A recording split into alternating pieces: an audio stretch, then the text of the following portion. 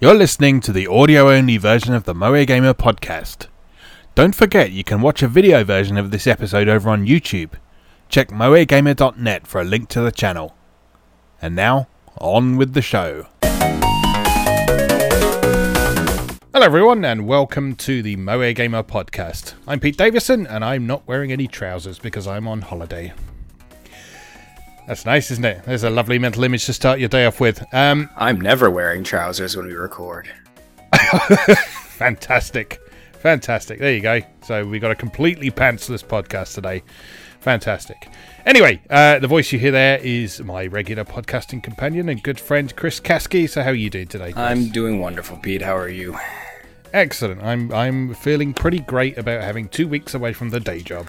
Not that I hate the day job or anything like that. It's just, very dull, like most day jobs are. And that provides me lots of lovely free time to do things that I actually want to do rather than things I have to do. So I don't think I've ever had 2 solid weeks off in my life. No, I don't do it very often. The main reason I've got it this time is that my wife's going away for a bit in the week to go and see some of her friends from Final Fantasy XIV, and I thought I might as well have some time off as well, so I can house sit and look after the cats and stuff. So, and that also frees me up with lots of time to make videos, write articles, and all sorts of things like that. So, should be nice. I'm looking forward to it. Mm-hmm. All right. Anyway, so we have lots and lots of things to talk about today. Our main topic for the episode coming up in the third segment is we're going to be discussing some of our favourite RPG battle systems from over the years. Something that quite a few people have expressed an interest in hearing about at some point, and it's almost certainly something that we will come back to a few times as well, because there's lots to talk about there.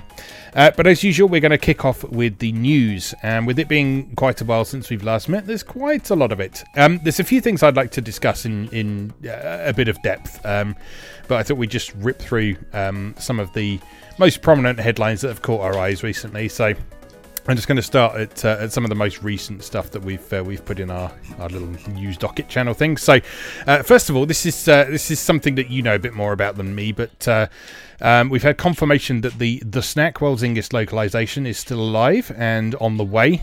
So, tell me a bit about this, because every time you mention this, I always have to look up what it is, because I forget every time. Oh, well, so, level 5, they work kind of in broad swaths. Like, level 5 never just makes a game. They always try to launch like a multimedia empire. Like, it's always got like an anime attached and a tremendous push for toys attached. So Snack World has just kind of been their latest attempt at that. And one of the things that's really cool about it to me is it has this kind of claymation stop motion aesthetic to it, which I find really charming. There's really not much else to that. It's kind of a cute, child-friendly action RPG with some major collection elements. It doesn't look too far off from kind of Fantasy Life and Yokai Watch and all the other stuff they're famous for. But I really like their work. Some people get on them for their stuff being kind of cookie cutter, but I just find, because I'm such a fan of cartoons, and even I watch a lot of children's cartoons just as an adult to parse out the art behind them and the writing. And so to me, that aesthetic is really pleasing. So I'm just always really excited for new level 5 stuff. Cool. Especially because I don't care for Yokai Watch. I care for it as a property, but I don't like the games. So I've always been disappointed that for the past couple of years, I haven't been able to enjoy that level 5 property. But the gameplay of Snack World looks a lot closer to something that I could get behind. So cool. Yeah, just worth keeping an eye out for. Their stuff is always colorful and cute, and if that's what you like, because it's what I really like, then it'll be another good one to keep an eye out for. And I think the Switch version specifically is the one that's getting worked on for the West. I may be mistaken, but I don't think we're going to get the 3DS version at this point. And the Switch version is like a complete version with like all the DLC packs and extra content crammed into like a definitive version. As it should be. Yes. All right. Okay, moving on. A quickie. Caladrius Blaze is heading to Nintendo Switch. This is a shoot 'em up that's been around for a while. Originally developed by someone who worked on the Raiden series, and it's got nice artwork. And if I remember correctly, it has some sort of clothes ripping mechanic in it as well, doesn't it? Yeah. So like the boss characters, the character design is actually done by the same artist who did the strategy Shin Megami Tensei games, Devil Survivor. Okay. And his style is quite well regarded. So he designed all the lady characters, and there's like a clothes break mechanic when you fight the bosses.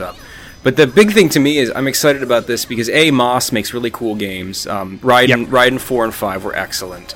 And with it coming to the Switch, it's great because I have one of those flip grips to play it in the Tate mode, so that'll be really cool. So hopefully, the PS4 version of Cloudrius Blaze did get physical pressings both in Asia with English, and Limited Run also did it. So I'm hoping the Switch version will get a similar treatment. Yep. Great.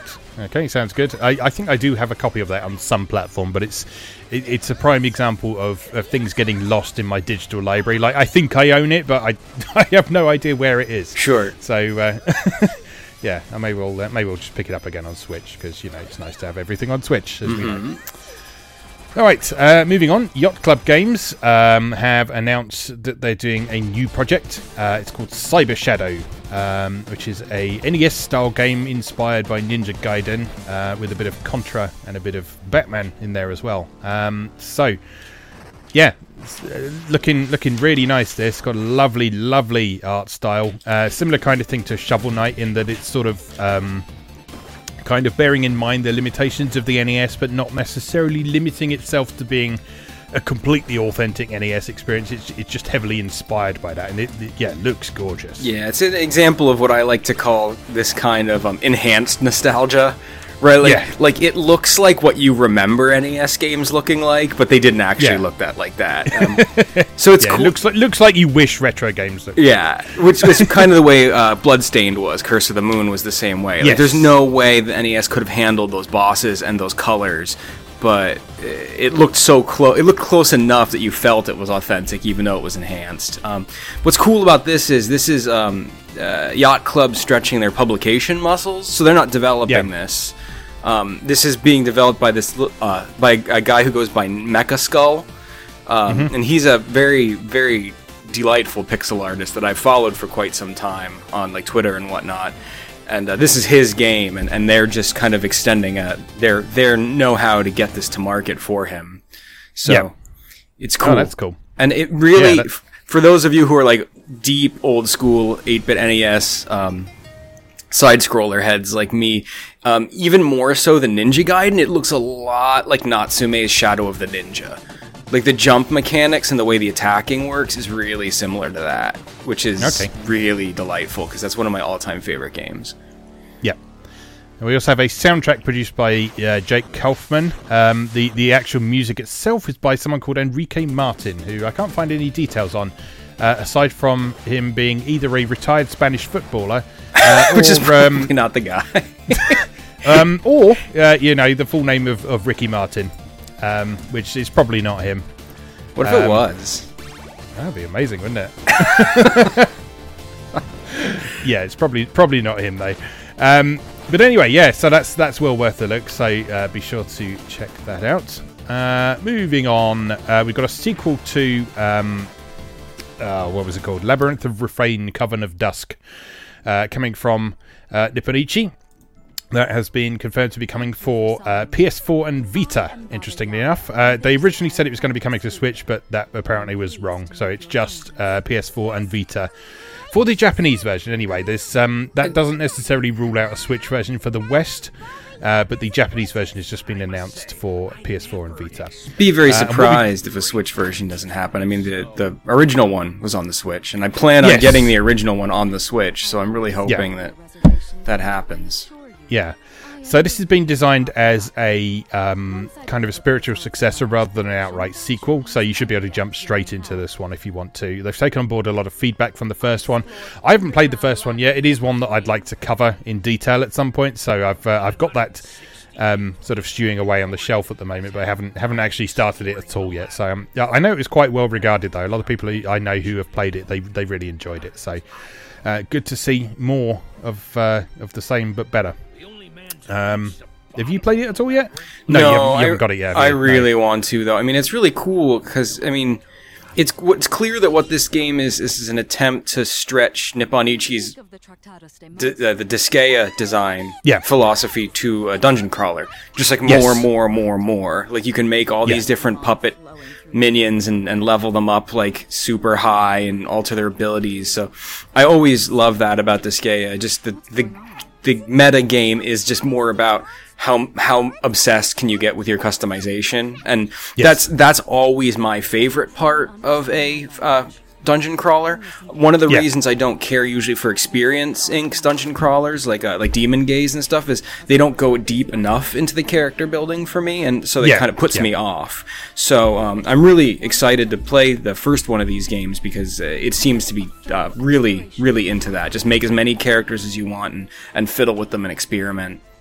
Yeah, definitely. The dungeon crawler subgenre is absolutely perfect for giving the Disgaea treatment. So, yeah, very interested to give that a go at some point. And like I say, I'd like to do a detailed feature on the first one at some point. So expect that at some point in the next 6 years. I don't know. All right. Moving on. Monolith Soft is recruiting staff for a new Legend of Zelda game. So for those who weren't aware, Monolith Soft had some involvement in Breath of the Wild. Which will not surprise you if you've played Breath of the Wild, because there's definitely a fair bit of Xenoblade DNA in there.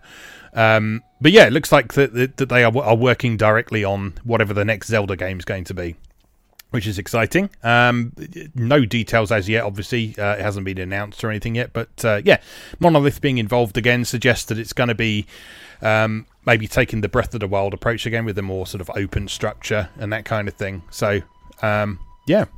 Hope you're on board with new Zelda.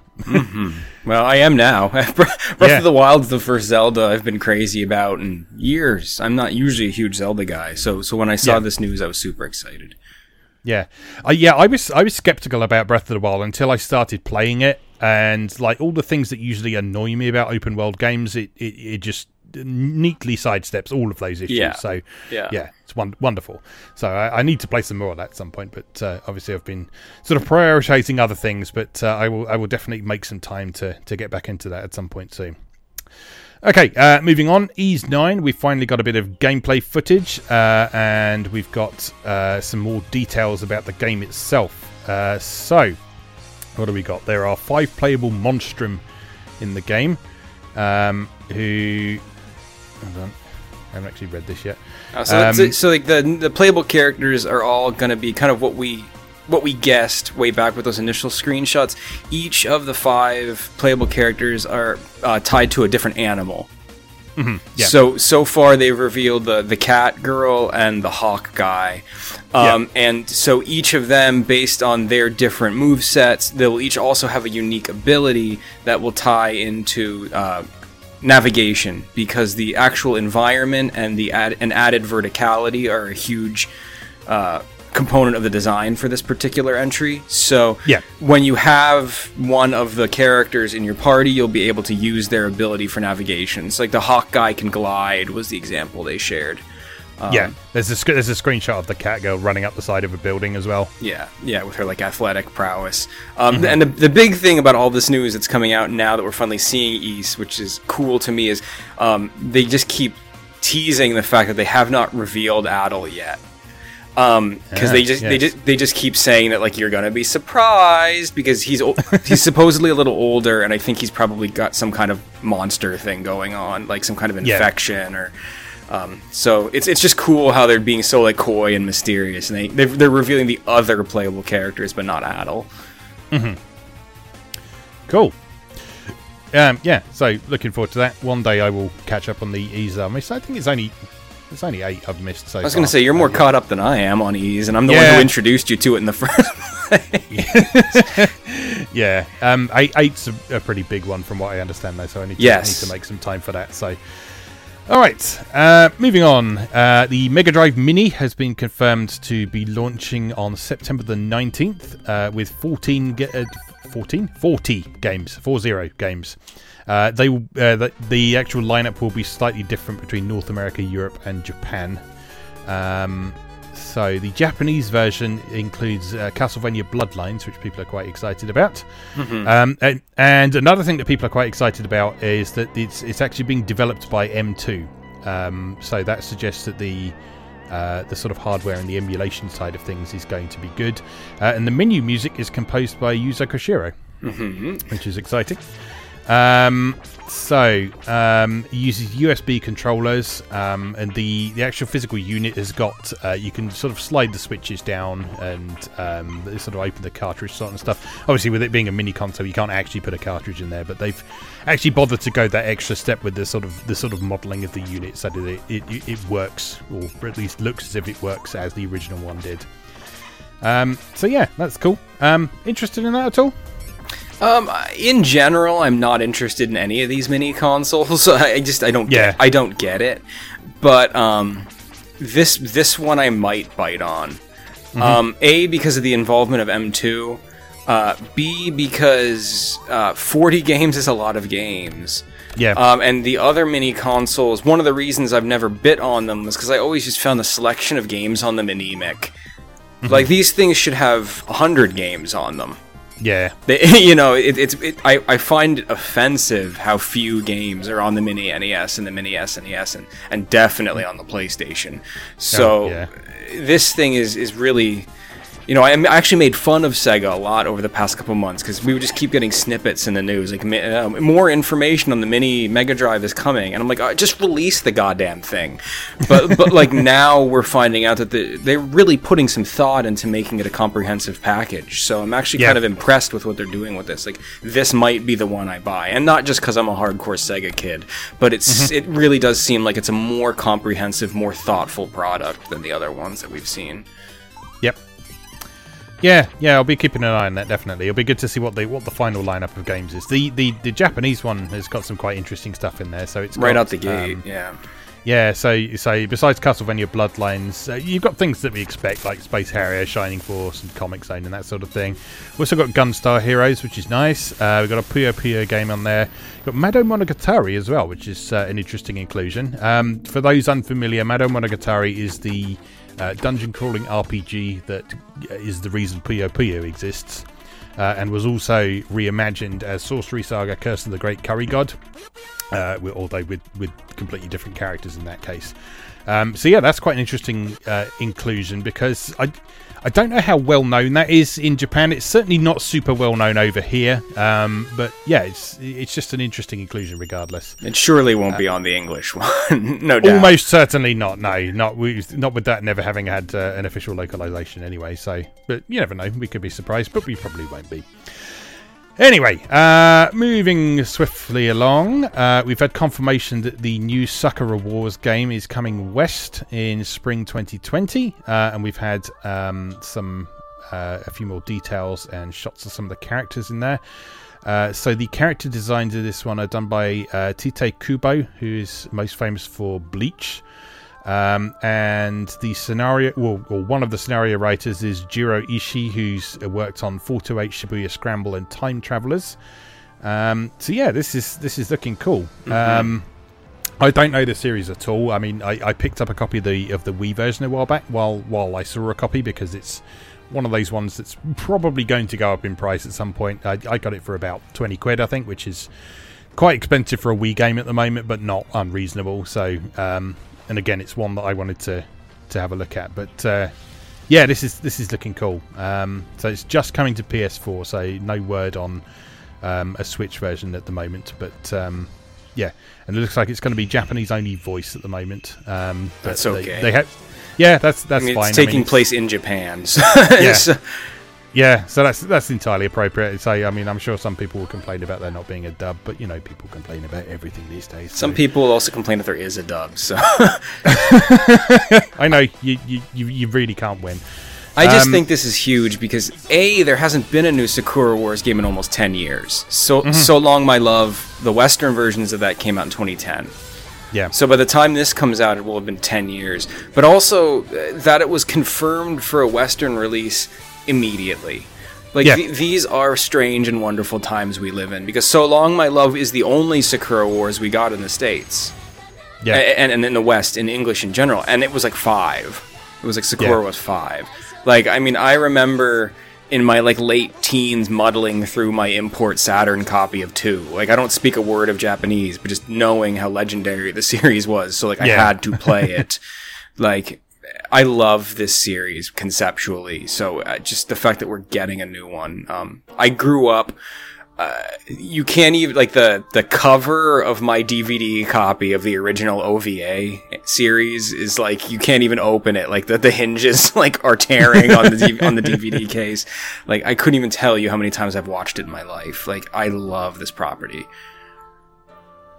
Yeah, cool. Another one that I very much want to explore in some depth at some time, because like I say, I don't know a lot about it aside from I know how sort of legendary it is and how well regarded it is, but I don't know the specifics as yet. All you need to know is it's a visual novel series that I like. Yeah. Like, And dating sim elements, and I like it. Yep. Like, it's good. Yeah. Sounds good to me. All right, so that is coming to Japan the twilight hours of this year, and coming over to the West in spring of 2020. So watch out for that. Compile Heart made a bunch of Neptunia announcements recently. So there's going to be a new game, there's going to be an anime OVA, and some secret other new project that we don't know anything about as yet. So the new game is called Game E Ninja Neptune.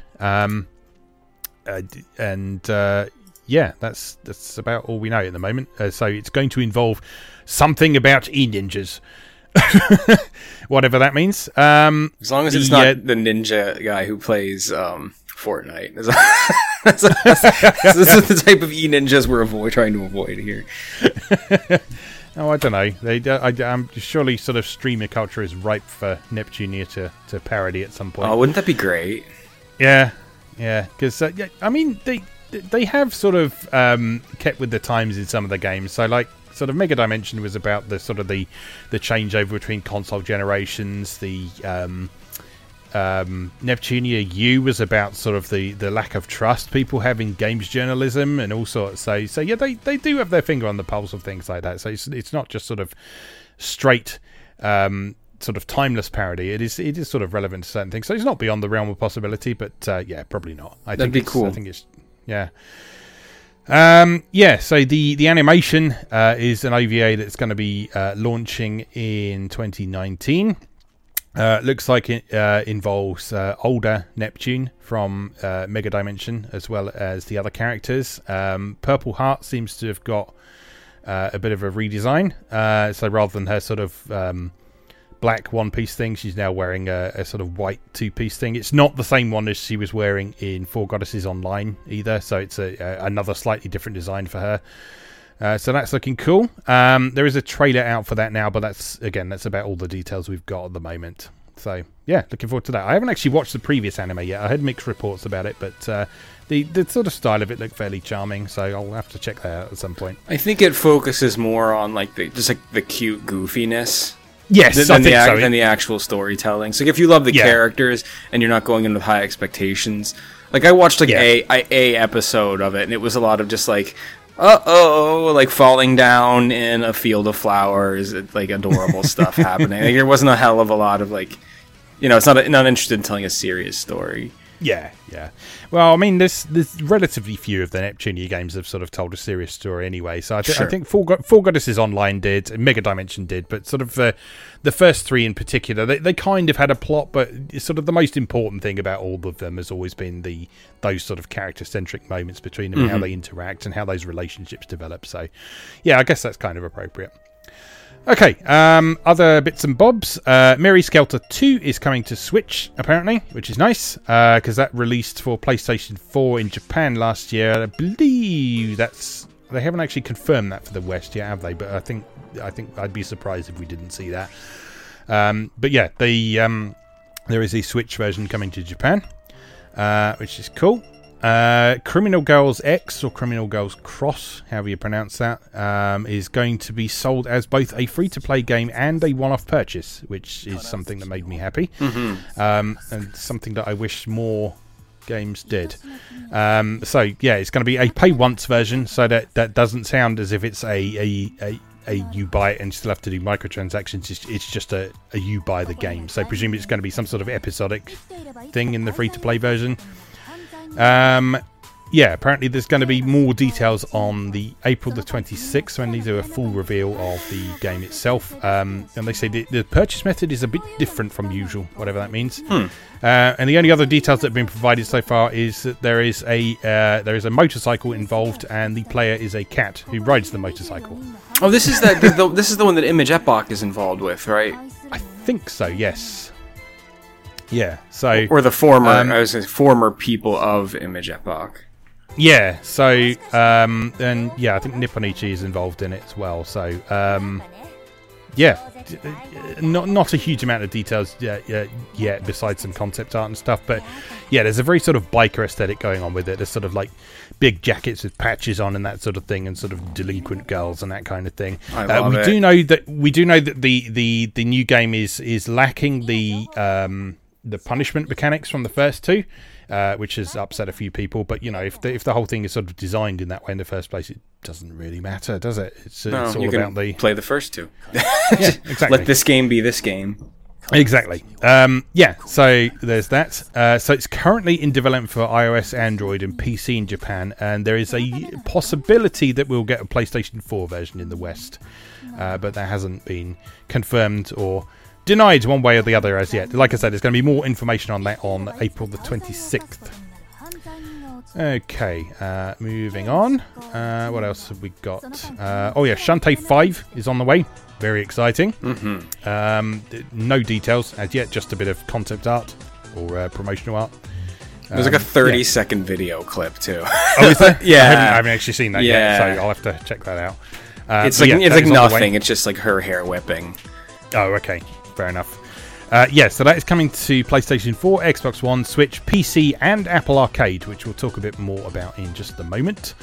Other tiny little bits and pieces. There's apparently a PlayStation 5 patent by Sony that suggests it will be backwards compatible with pretty much everything, which will make everyone very happy if it's true. However, temper your expectations a bit, because companies file patents all the time and don't necessarily do anything with them. So, but yeah, the pattern, there is a diagram there that when you put in a game, it sort of establishes whether or not the thing you've put in is designed for the new CPU or a legacy CPU, and it sort of branches off in different directions according to what is going on. Are we saying, like, not just when I read this, I just was like backwards compatible to PlayStation 4, which I thought would be delightful. Are we talking a potential like mother PlayStation unit that can play the 600 plus games I have for all PlayStation consoles? We don't know yet. We don't know yet, and so, like I say, temper your expectations, because this may not even happen at all. But yeah, the kind of structure it suggests is that according to what you've put in there, it will run the system in backward compatibility mode, and then it will either deliberately slow down the system to match the older system, or it will alter the way the program's running, or it will disable certain features of the console or the software, or it will restrict access to system resources and so on. So yeah, so it looks like there's sort of 4 different routes that the backwards compatibility can go down according to the requirements of the software. So I don't know if that means sort of four different generations of PlayStation hardware, or just according to what the specific software requirements are. But yeah, so the idea of a mother PlayStation is very, very appealing indeed. Particularly if they find a way to make it region free. That would just be, I would frankly, I would come. Yeah, I'd be done, man. I'd be done. Like, I don't even care how big it could be. The size of a goddamn printer. It could I don't care what it looks like, how big it is. Like, if I could have one unit with one HDMI cable that could play it. I've got a lot of games for PlayStation console. Yes, so have I. Yes, the majority of my collection is PlayStation 2. I've got a lot of PlayStation 3 and a fair few PlayStation 1 games as well. And a lot of PlayStation 4 as well. So yeah, having one system that can play all of those would be amazing. But as I say, this is just a patent application. It's not confirmation that we even have a PlayStation 5. So just bear that in mind. Take this with a pinch of salt for a minute, but the possibilities are very appealing indeed. All right, I think this is probably a good time to move on to one of the things I wanted to talk about in a bit more depth now, which is sort of 2 new gaming platforms that have been announced. I'm laughing already. Yeah, so the first of these to be announced was Google's system, which is called Stadia. And this is another attempt at doing streaming games. So the intention behind this is that Google has these very powerful systems that you connect to through any web browser. So theoretically, you can do it from any computer, from a Chromebook, from a tablet, from whatever. They do all the heavy lifting for the game, and then they stream the video back to you in up to 4K and 60 frames per second, because everyone's internet connection can handle that kind of video output these days. I was just going to say, it's flawless. It's foolproof. Yeah. What could possibly go wrong? Everyone who works at Google will be able to stream games in 4K. Yeah. So, I mean, I hate this. I hate everything about this and want nothing to do with it. But there's been a lot of people getting weirdly aggressively defensive about this. Can you be aggressively defensive? I guess you can, can't you? Sure you can. Yeah. Best offense is a good defense. So there have been a lot of people who've been suggesting that this is the future of gaming and you better jump on board with it, otherwise you're going to be left behind and whatever.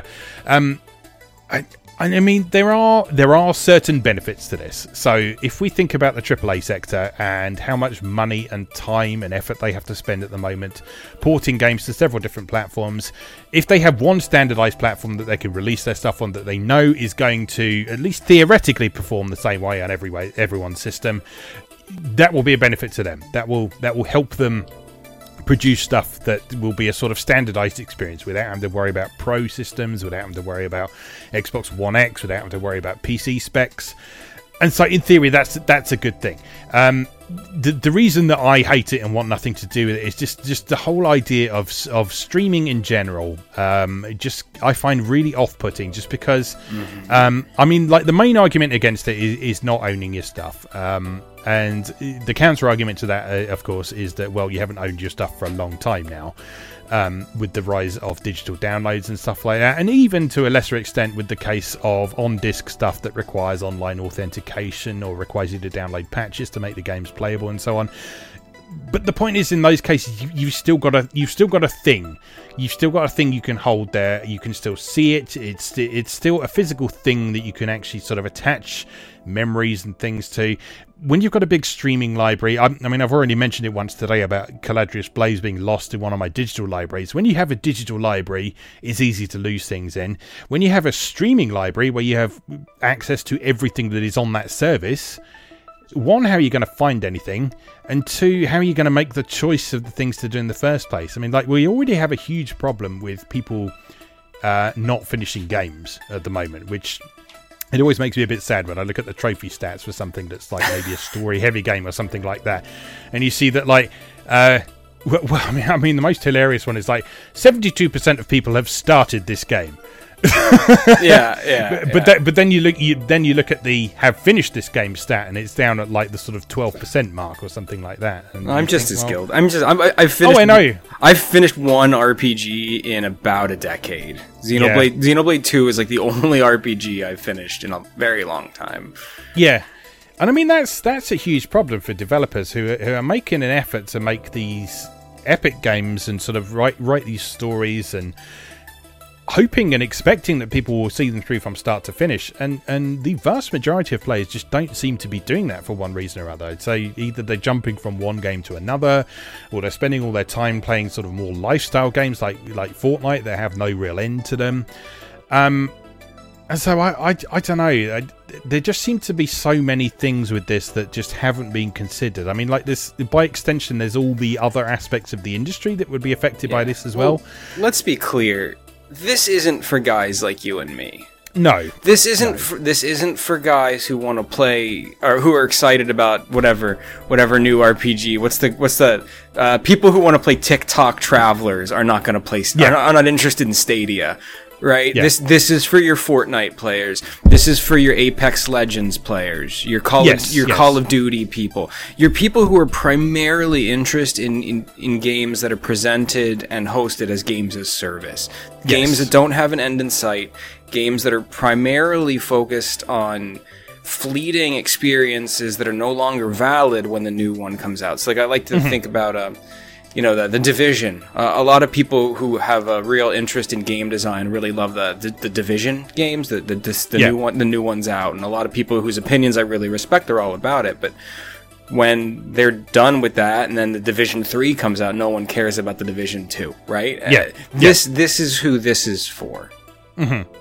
Well, I think this is why I object to the number of people whose opinions I normally respect who have been touting this as like the one true way for gaming to go. And like, well, for certain parts of the industry, yes, it's probably a good idea if they can sort out things like the latency and getting good quality video streaming to you, which I still don't think the world's infrastructure is up to just yet. I still have trouble streaming sitcoms on Netflix sometimes. Yeah. And I pay for a good internet connection at home. Yeah. Like, I get like 120 megabits a second. Like, I'm not slouching here. Yeah. Like, and I still, like, sometimes I'll try to stream an episode of Schitt's Creek and it'll pause up in the middle of it. Like, yeah. And you're telling me I'm going to get a 4K game going? No. Yeah. So like I say, what is going to happen to the smaller games, like the sort of B tier stuff that both you and I like getting? I mean, the suggestion that a lot of people are making is like, oh, this is going to be the death of consoles. This is going to be the only way you do things. But no, it's not, because a lot of these developers and publishers, they're just not going to want to do this just because their stuff is going to get lost. No one's going to play it. Why would they do it? It just seems a bit strange how into this certain people are being. When it's not a proven technology. I still don't think it's going to work, but I could be wrong. I've been wrong about lots of things. None of the people who I read shit from who are interested in games in the same way you and I are excited about it. Like one of my favorite people, I'm sorry I can't remember her name right now, but I really love the woman who does the weekly gaming column over at Anime News Network. Mm-hmm. She's wonderful, and she was like, no. Like, there's people out there who are on the same page as you and I. There's just no interest. And honestly, if this is the future of gaming, I'm going to turn into that weirdo, at the gaming equivalent of that weirdo you meet at the record store with like the Grateful Dead patches on his denim jacket who only buys vinyl.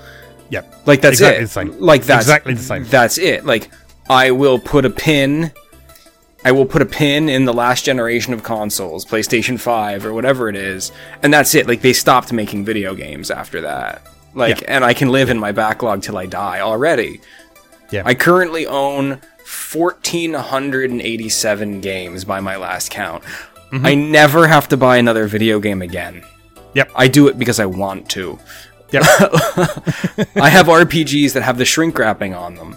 Like, don't have to play video games. If video games go in a direction where the technology and the monetary model no longer aligns with my interests or values, I don't have to support the industry anymore. Yep. And I won't. Yep. Exactly the same. So I think that's probably everything I wanted to say about Stadia. I did also want to acknowledge Apple's. It almost felt like a response to it, but obviously they've been planning this for a while as well. I don't even know anything about this. The only reason I know it exists is because, the Shantae is going to be on it. Like, that's literally the only reason I know it exists. Yeah, so Apple Arcade is coming this fall, and obviously with it being an Apple product, it's specifically designed for Apple products. So iPhone, iPad, Mac, and Apple TV. I don't know if they'll extend it out beyond that. It would make sense for them to do that, but this is Apple. They don't necessarily do things that make sense. Or things I'm remotely interested in. Indeed. So, the gist with Apple Arcade is, again, it's a subscription-based service rather than something you buy stuff from. But the difference from Stadia is that you download the stuff. You download the stuff and you play it locally, so you're not streaming anything. It also has the ability to play offline, so that once you have downloaded a thing from Apple Arcade, you can just play it without being connected to the internet. There's no ads. There are no in-app purchases, which is a big deal. Because, Apple basically invented the in-app purchase that we have in its modern form, so fuck them. So for them to specifically say no in-app purchases is kind of a big deal. But to be fair, though, they have also been at the forefront of creating innovative parental controls and stuff to control them once the backlash against them started. That's true. Like they've been conscious about the fact that it can be a dangerous economic model, and they've been a strong player in making sure parents can say no. Yes. And stuff like that. Okay, maybe fuck them not quite so hard. Oh, fuck them, but like it can be with a rib dildo instead of a spiked one. Like oh, nice. But yeah, anyway, the interesting thing about Apple Arcade is that it's specifically not courting that AAA market. It is very, very indie-centric from the look of things. So Apple has specifically teamed up with a lot of smaller developers, and it sounds as if they're sort of providing them with resources and funding and stuff to help them realize their ambitions for the games that they're producing. So there's going to be a lot of stuff that is exclusive to Apple Arcade, because basically Apple will have helped to fund these projects. And then it's going to be stuff like Shantae, where it will just be available on Apple Arcade as well as more traditional platforms as well. So, I mean, most of the stuff that they've announced so far hasn't looked especially appealing to me, to be honest. So we've got sort of an isometric, artsy-looking narrative puzzler, which looks fairly generic, to be honest. I know people love stuff like Monument Valley and stuff, but that kind of game just doesn't really do it for me anymore. We have a game called The Pathless, which has quite an interesting looking, very stylized graphics to it. So supposedly a surreal and mythic adventure with a cinematic blend of action and story. We have a multiplayer Lego brawler. Oh, that'll be fun. Yeah, those games are fun. Yeah.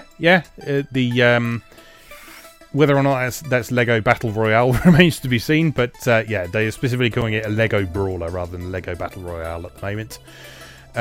There's a game based around the concept of the floor is lava, where the floor is literally lava in what looks like sort of fairly convincing real-world environments. But so like you're in a living room, but the floor is literally lava. There's a sequel to Oceanhorn, which I know is quite a well-received game a while back. Oh yes, I rather like Oceanhorn. Yeah, so that was sort of it's vaguely Zelda-like, isn't it, that one? Yeah, it just is Zelda. It's just a skin. It's like, it's good though. It's competent isn't a great compliment, I guess, but it's very good. It's charming. It's made with love. Like, I really like it. I'm really sad that I missed the limited run press of it, because it's quite a good game.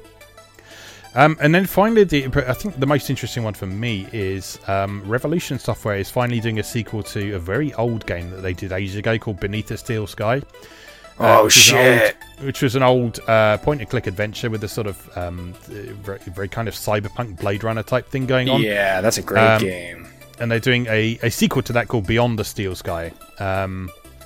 So, again, there's going to be puzzles and character interaction and hacking and that sort of thing. It's unfolding in what looks like a 3D environment now rather than traditional 2D point-and-click. Doesn't specifically say that this is going to be exclusive to Apple Arcade, but with them kind of highlighting it, kind of suggests that it might be. Timed exclusivity. Yeah. Maybe. Yeah. You know how these things go. Yeah, we can hope. Anyway, but yeah, they seem to have a lot of games lined up for this already. I think they claim they're going to be launching with like 100 games on it, which some people have criticised because, again, if you launch with 100 games, again, you're going to have that same discoverability issue. Too many games, yeah. Yeah, it's too many games to start with. But if you have a look at apple.com/apple-arcade, there's sort of some teaser screenshots of all of those. Things like Sonic Racing and stuff is coming to it as well. So that's cool. It looks like there's going to be some support from bigger developers as well. But its primary focus seems to be kind of funding these indie efforts, which is an interesting approach. Again, I don't really have any interest in it because we don't really have a lot of Apple devices in our house anymore. Both the wife and I have mostly switched over to Android for our phones. My Mac is woefully out of date now, so probably won't run a lot of these things. And I do if I do any computer gaming now, which I don't do a lot of, that tends to be on Windows PC anyway. But anyway, so I mean that might be worth keeping an eye on. And I'm certainly more receptive to that than I am to Stadia, just purely because it's download based rather than streaming based. Right. But yeah, again, it's not a particular direction I want gaming to head off in. So, okay, one other fairly substantial thing I want to talk about then, which is that Senran Kagura creator Kenichiro Takaki has left Marvelous, and he's cited sort of recent changes in policy. He didn't mention Sony by name, but it's pretty obvious what he's talking about here. So he has left Marvelous Games, but it was an amicable split from the sound of things. He's working on a new project, and he's going to finish off the projects he's working on. He's just not directly employed by them anymore. And he is moving on to Cygames, who are the producers of Grand Blue Fantasy, who just recently have been sort of spreading their wings a lot more and starting to look more into making console games. So we've got Grand Blue Fantasy Relink, which is the game that Platinum was working on. They've got the Grand Blue Fantasy one-on-one fighting game as well, which is coming up as well. That looks so good. Yeah. And so he's going to be working on some sort of more traditional fantasy type thing with Cygames. No details on that as yet. And he is also, before he left, he sort of made a start on a new project with Marvelous as well, which there's only really a screenshot that's been released so far. But my God, the colours in that screenshot look gorgeous. Yeah, so beautifully colourful thing. He said specifically it's that one is going to have beautiful girls in it, but no sort of stripping mechanics. So he describes it as a more traditional hot-blooded game, and it's apparently got a girl riding a bike in it as well. So that's whatever that is. So he's going to continue working on that from outside Marvelous, and then in the meantime working on this what he describes as a more orthodox fantasy game with Cygames. So we will see what happens there. So there's a good interview with him over at was it Silicon Era who posted it? Yeah, I mean it wasn't. I don't think it was them who did the interview, but they did translate. Oh yeah, here we are. So it was an interview with Famitsu. And then Silicon Era just translated and republished it. So he described it. He's described the change in restrictions recently as specifically about sort of representing sexuality in video games. So his words were, "Up until now, there's been parts that changed here and there, but as of late, it's been can't do that, or that, or probably not that either, and basically everything is no good." And yeah, he's just fed up with that basically. I think this is weird, though, because, like, obviously I understand his frustrations, but I feel like he's just using this as an opportunity to vent about this stuff more so than it actually having much to do with... I think this is very much a business move he's making, and I think he's just using this to be vocal about something he's frustrated with, because, I mean, let's be clear, he's going over to Cygames to make a console game. Mm-hmm. It's still going to be subject to the same restrictions. Yeah. And the game he's making is less sexualized than anything he's made before. Yeah. He's said he's making a traditional fantasy style game of the type that he's like the type that we all grew up with. Yeah. But the type that we all grew up with doesn't have like women with quadruple D tits and like panties exploding off. Like he's making a traditional game. So like I think he's more just using his limelight right now to complain about something that's bothering him. Mm-hmm. I think behind the scenes there's a lot more we're never going to know about like the business and career decisions behind this move. I highly doubt this stuff actually has much to do with what he's doing. Yeah. Yeah, so it's an interesting one though, and I think it's good that someone like him has spoken up about it, because sort of I think the temptation for a lot of Japanese creators in particular is just to sort of roll over and say this. It's not really part of a lot of the Japanese way of doing things to complain about this sort of thing. And so for him to actually be vocal about this, I think is good. Yeah.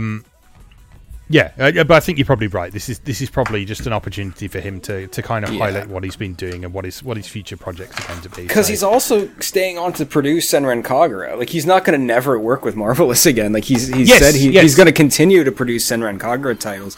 So, it's not like he's also never going to touch this kind of stuff again. There's just not going to be, like, changing room mechanics in the new Senran Kaguras. Mm-hmm. And, like, guess what? Those were stupid anyway. I'm not offended. Oh, you're going to get hate for that. I don't care. I'm not part of the gaming community. I don't care. Senran Kagura is lots of fun. I love Senran Kagura. But those stupid interactive elements, they're not games anyway. Like, it's dumb. Yeah. Like, whatever. It's when you design something, you design it to a razor's edge. You cut the things that don't make it better. Yeah. So, as much as I'm not offended by the stripping mechanics and the changing room mechanics and all that stuff, but it from a game design perspective, it doesn't add anything to the games anyway. Like, I think in the case of Senran Kagura, the sort of in combat stripping stuff serves a purpose. I to be honest, I never engaged with the changing room, the boinking the boobs around and stuff sort of thing. Besides, like, getting a trophy for it, something like that, if I felt like it. The stripping stuff does have a purpose that I've talked about in my various articles on it. So I think that's fine because it's a sort of visual depiction of damage, and it's also sort of a metaphorical depiction of mastery over each other and that sort of thing. But yeah, I entirely agree. Like I still picked up the PS4 version of Burst Renewal because the stuff that was cut is not stuff that I really care about. Yeah. And like, as far as Senran Kagura goes, I do believe that the kind of sexualized aspect of it is an important part of its aesthetic. It's absolutely kind of, the kind of shameless aesthetic is an important part of it, but at the same time, I don't play those games to get my rocks off to. I play those games because, one, I like the aesthetic and I like the girls and stuff, but not because I want to crack one off over them. But I play those games because they're presented in a way that appeals to me, and because I like the story and I like the characters. Exactly. And in fact, he kind of brings this up in this interview here. So Famitsu asked that Senran Kagura has its share of sexual presentation, but I've always had the impression it was just part of an element that made the title. So you're saying even that got more difficult to do. And his response was that when looking at the whole thing, in reality, it's only about 10% or 20% of the elements that are actually different, and there's parts that stand out. But in spite of that, when looking at it in terms of worldwide standards, it gets judged as everything is sexual, and that's what really hurts. And yeah, I've brought this up a few times. Like, before the first 3DS game came out over here, there was an article by someone on the official Nintendo magazine in this country, and his article was, "This game is damaging the games industry. Here's how to stop it." And like, no. Because his whole article was based on, like, purely looking at some screenshots of it. Like, he had no idea what this game was about. He had no idea about the fact it had a story. He had no idea about the fact it had characterization and stuff like that. And I've seen that happen several times with that series in particular over the years, and it just makes me so frustrated every time it happens. Because pizza with pineapples on it is ruining all pizza. Just because I don't like pizza with pineapples on it means all pizza from now on.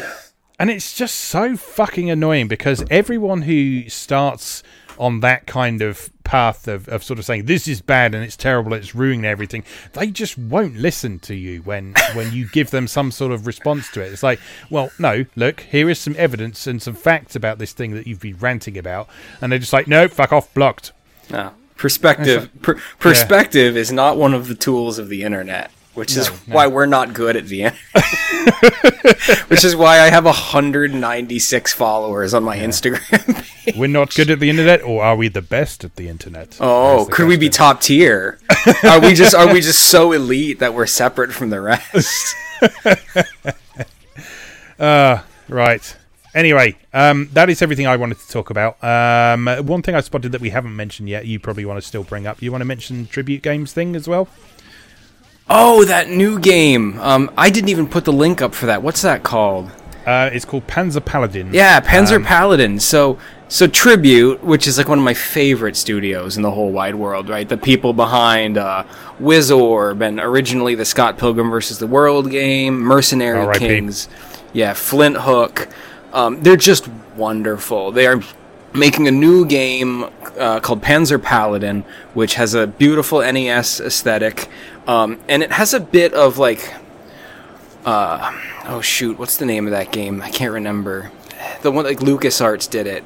Called Suits Lanos series. Like, oh yes. So you're it's like a medieval. So you're in like a mech that kind of looks like a knight. And it's got this like medieval futuristic fused visual style, which I'm so all about. It's painful.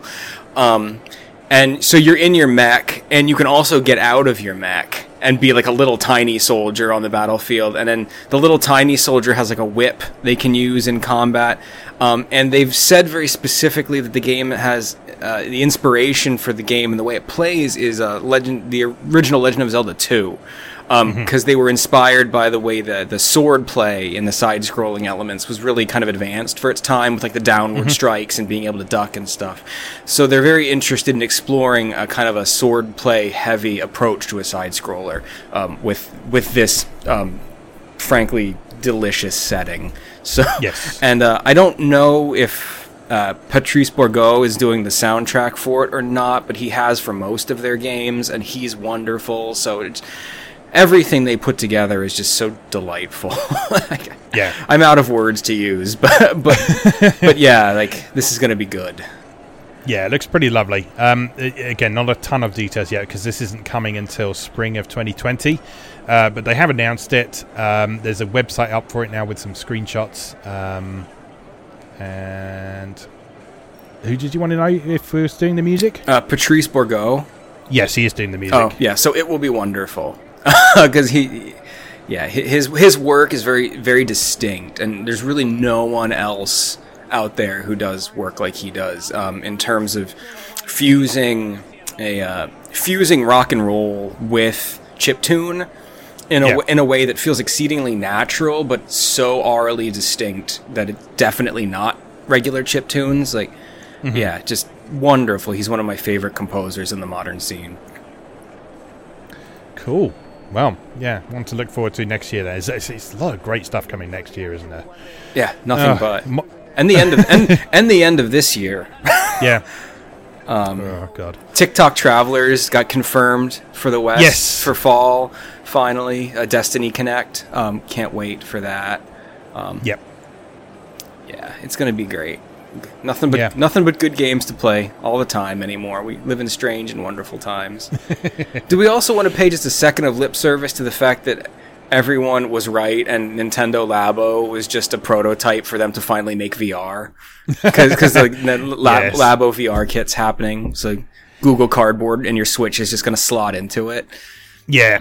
Yeah, it looks like it. I mean, it's not going to be a full VR experience in that it looks like it's like a pair of goggles that you have to physically hold on your face. Yeah.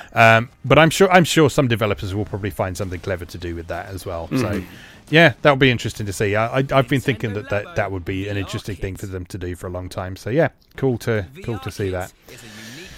All right, now that's been nearly an hour of news. So, yeah, good stuff. Let's take a short break and we'll come back in a moment and we'll talk about what we've been playing lately. So see you in a moment. Immerse yourself in the game world. Turn around 360 degrees and no matter where you look, you'll always see the game screen. Pretty cool. Building your VR goggles is simple. Just follow the interactive instructions on your Nintendo Switch. Then insert the Nintendo Switch console and you're good to go.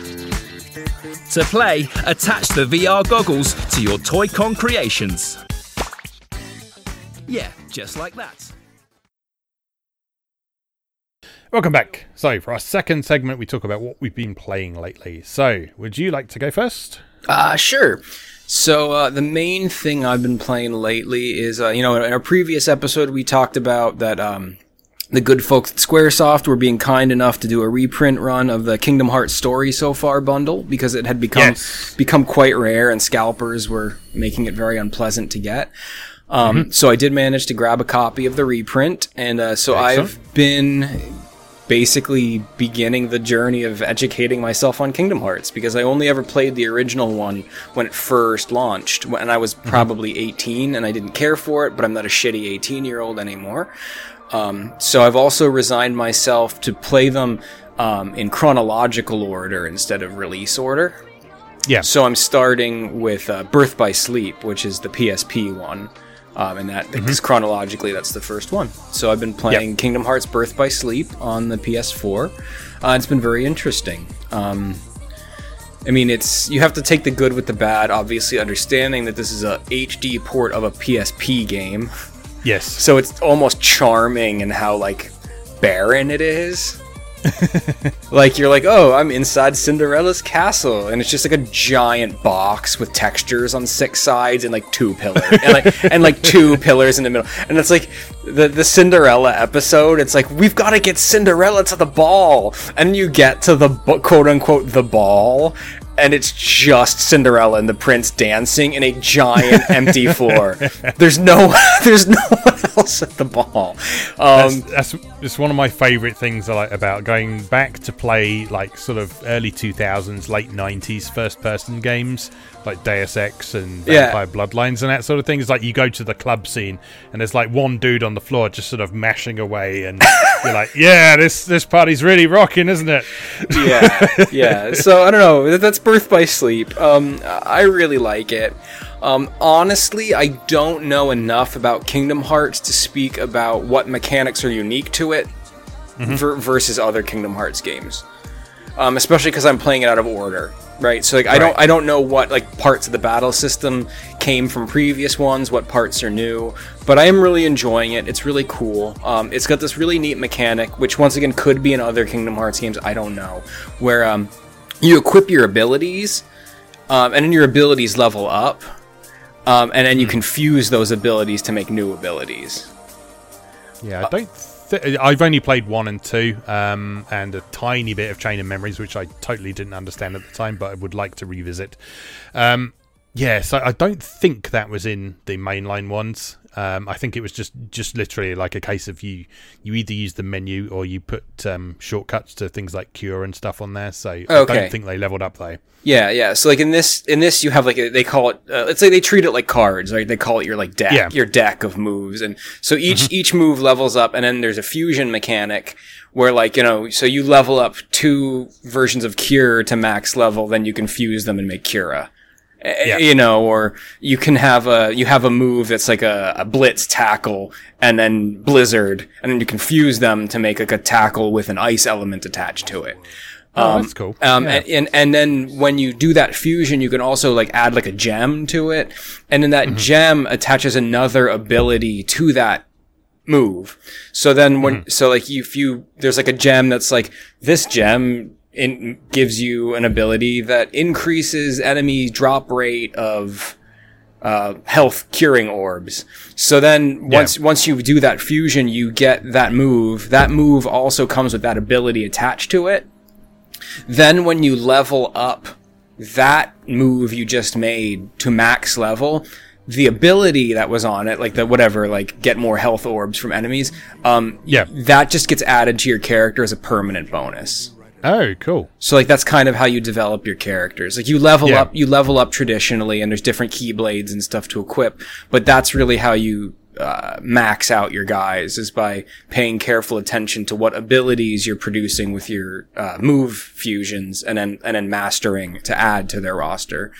Yeah. So I'm enjoying it quite a bit. I remember not liking the combat in the first Kingdom Hearts when I played it back when I was really young, but I'm really enjoying the combat in Birth by Sleep so far. When I first played Kingdom Hearts, I kind of thought the combat was really clunky and I didn't like it. But now that as an adult I understand different approaches to design, I'm kind of understanding that Kingdom Hearts was never meant to be like a button mashy, fast-paced action RPG. There's a very specific pacing to it that almost makes it feel turn-based. So like the attacks land with quite a bit of weight and some pause in between, even in the middle of your own combos. And enemies choreograph their attacks very clearly, leaving opportunities for you to dodge or counter. And there's a very satisfying rhythmic timing to it that I wasn't able to appreciate years ago. But now I'm really digging it. Yeah, I remember in the first one there was a very strong emphasis on like positioning as well. So like there were a lot of enemies that you could only hit from the back and that sort of thing. I assume that's something that carries on in the other installments. 2 had a really cool sort of countering system as well. that I remember enjoying quite a bit. There's a really cool bit in the absolute finale of that game that makes great use of that countering system. So look forward to that when you get to it. Yeah, so it's entertaining to me because, I mean, I've always been kind of anti-Kingdom Hearts because my initial experiences with it weren't great, but I'm really coming around to it. And what I think is really funny is that, in the anti-Kingdom Hearts kind of camp that I used to be a pretty vocal part of, there was always just a huge, like, the biggest insult was like, it's button mashy, the combat's mindless. It's super not. It's super cool and it's rhythmic and really satisfying to do right. Like, you could button mash your way through it and succeed, but it's the same thing as with a fighting game. You can also button mash your way to success in a fighting game, but that doesn't mean you're playing the game correctly or the way it's meant to be played or on the developer's terms. If you take the time to learn it and engage with it, it's really interesting and really satisfying, and your characters can do a really cool ballet of damage and movement and zipping around the battlefield, and I'm really liking it, and I'm really looking forward to exploring the rest of them. Cool. Yeah. Again, another series that I'll be checking out in detail at some point, because that's such a sprawling series. I'll probably do that over the sort of longer term in like a delving into series or something, or maybe some videos. I haven't decided yet, but I think I own all of the Kingdom Hearts games except one in one form or another now. So I think it's just one of the... Which one is it? It's the one that is just the cutscenes for, and one of the HD remixes, I think, that I haven't got yet. Is that the 2.8 remix? The one with the Aqua, the one with I think it's Coded is the one I haven't got. Oh, okay, possibly. yeah. So Coded's the DS one. Yes. Yeah. Yeah, I think that's the only one I haven't got. Honestly, you could probably do without Coded, from what I understand. Coded is like an enhanced port of a mobile phone game.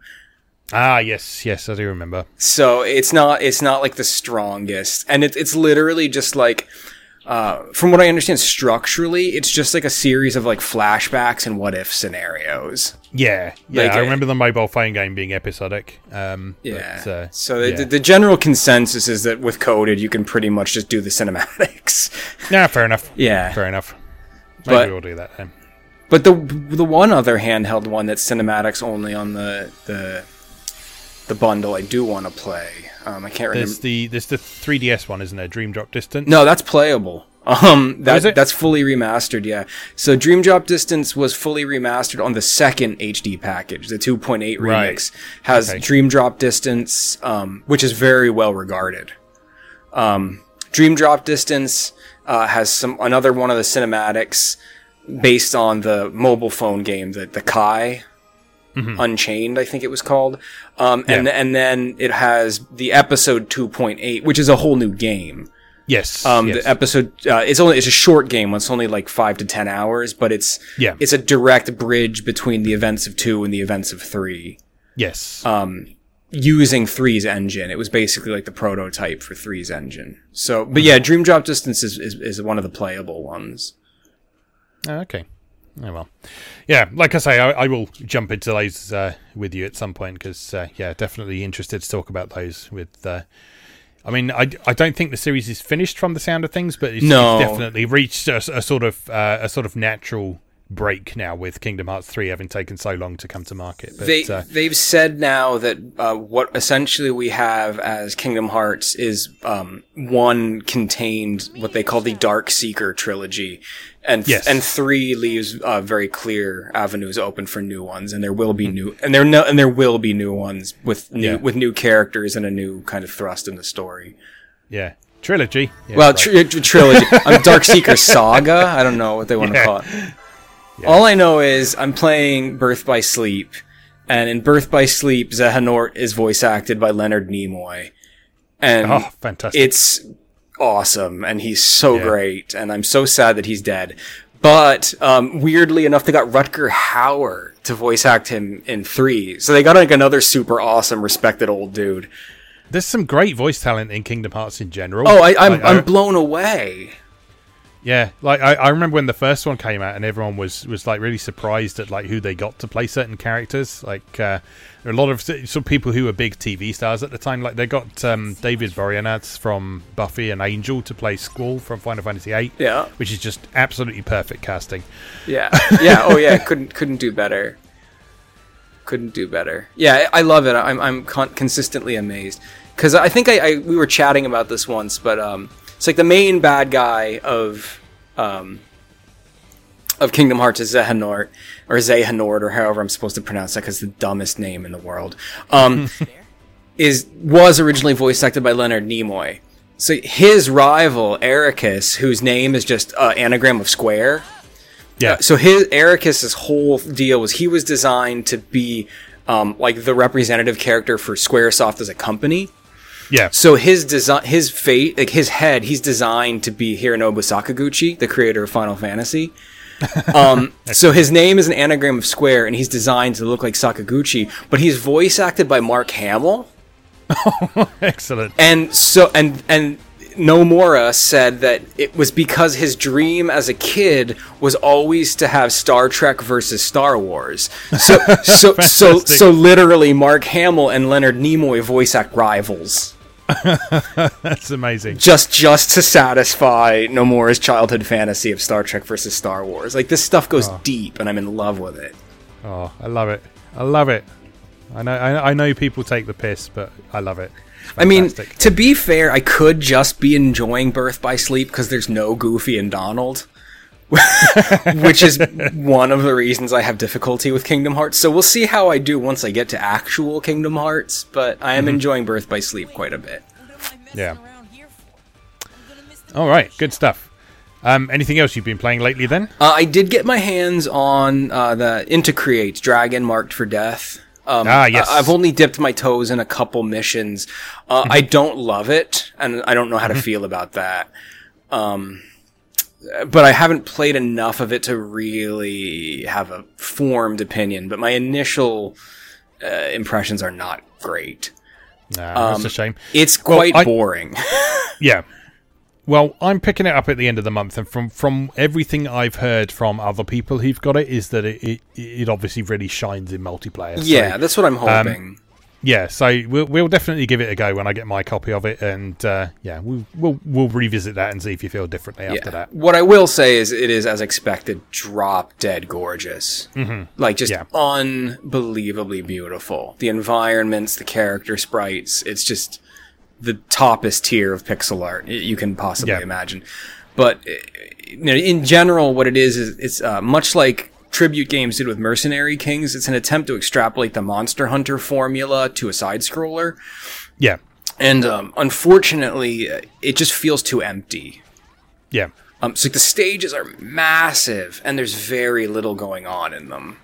Right. And it's like there's too much time in between something interesting happening. Okay. Like you'll run for a very long distance and like fight like one enemy, then run again and fight like one enemy. It's very clear that the focus of the game was the boss battles. Yeah. Which are quite amazing, but there's so much dead energy between the boss battles that it's very difficult for it to keep my attention.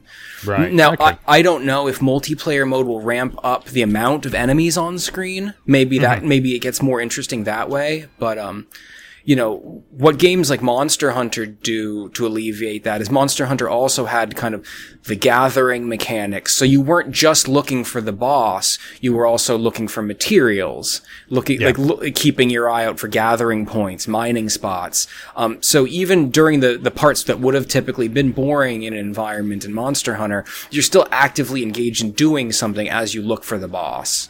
There's nothing like that in Dragon. So it feels like there's large quantities of time where you're not doing anything meaningful, and I find myself getting rather bored. Okay, well, like I say, we'll revisit that when I've got my copy and see if things improve from there. I mean, I haven't given up on it, certainly, but my initial impressions were just like, I'd rather be playing something else, which is not not the thought you want to be having. No, definitely not. Okay, good stuff. Anything else? I did have an opportunity to check out the beta for Mortal Kombat, what is it, 11 now? 11, yeah. Oh boy, is that a pretty thing. Yeah, if you like if you're a Mortal Kombat fan, you won't be disappointed with it, that's for sure. It's gonna be quite nice. What else? I got to play a little bit of Sekiro. Shadows Die Twice. Yeah, you were quite taken with that, weren't you? I was very impressed. I was very, very impressed with that. I can't wait to buy it in 2 years when there's a complete edition. But I can't speak much to it because I really only watched my friend play it. But it's something special. I mean, it's clearly Tenchu. It's the new Tenchu, in all but name. But it basically just takes some of the things that were successful about Dark Souls, but it really has its own identity. All the hard RPG stuff is gone. There's none of the leveling up and stat management and item collecting. Like, you can find upgrades for your prosthetic arm, but like, they're game changing mechanical upgrades. Like, they're not just like a new sword. So it's very different in the way you progress and the way you approach the world. I know I use this word too much, but it's become big in game design, right? It's like the added verticality to the stages, the ability to jump, which you didn't really have in the Souls games, and the use of the grappling hook, the emphasis on stealth. I mean, Souls fans will recognize certain mechanics instantly, but it's not even worth comparing to the Souls games. It's something entirely different, which is great. Yeah, cool. Yeah, definitely. Cool. Yeah, I haven't been like super taken with it so far, but it's something I'm willing to give a chance maybe when it's a bit cheaper. Like I've often said that I'd like to revisit the Souls games and take a look at Bloodborne as well, because I know very little about Bloodborne. But yeah, they're games I'd like to check out at some point, but I just haven't sort of really felt the inclination to just yet. But I'm sure I'll get there. There will definitely be a complete collection of Sekiro at some point in the future. So, one of the things that I think may appeal to you about Sekiro that might have put you off from the Bloodborne and the Souls games is that Sekiro actually has a focus on story. Oh, okay. So the Souls games are quite famous for their lack of clear narrative, and the idea is that you're in this world, and part of the game of the Souls games was always to piece the narrative together through the things you find and clues within dialogue and item descriptions. It's wonderful. It's something that's wholly unique to those games, but it did put some people off who want character development and a clear story.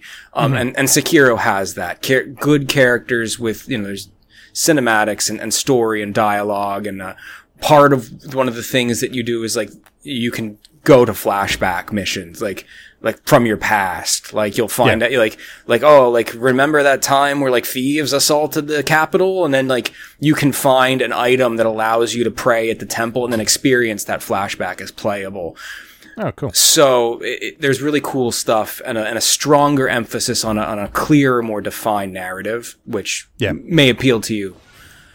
Yeah, well, yeah. I mean, I'm open to it. Like I say, it hasn't grabbed me, but that doesn't mean that I'm against it or anything like that. It's just not been sort of high up the priority list or anything. Sure. But sounds interesting. And let me just say too, like, I'm not usually super graphics guy, but like, to see like the historical Japanese mountainsides and stuff rendered in beautiful 4K with like branches swaying in the breeze and like the fields of grasses and stuff, it's pretty breathtaking when you first engage with it. Cool. Very nice. Okay. All right. So there's several things I want to talk about today, one of which is going to form part of our third section topic discussion, so I'll leave that for now. I do want to give a bit of a highlight to the SNK 40th anniversary collection that I've been playing a fair bit recently as well. So first of all, I do want to say, my god, that game crashes a lot. Does it?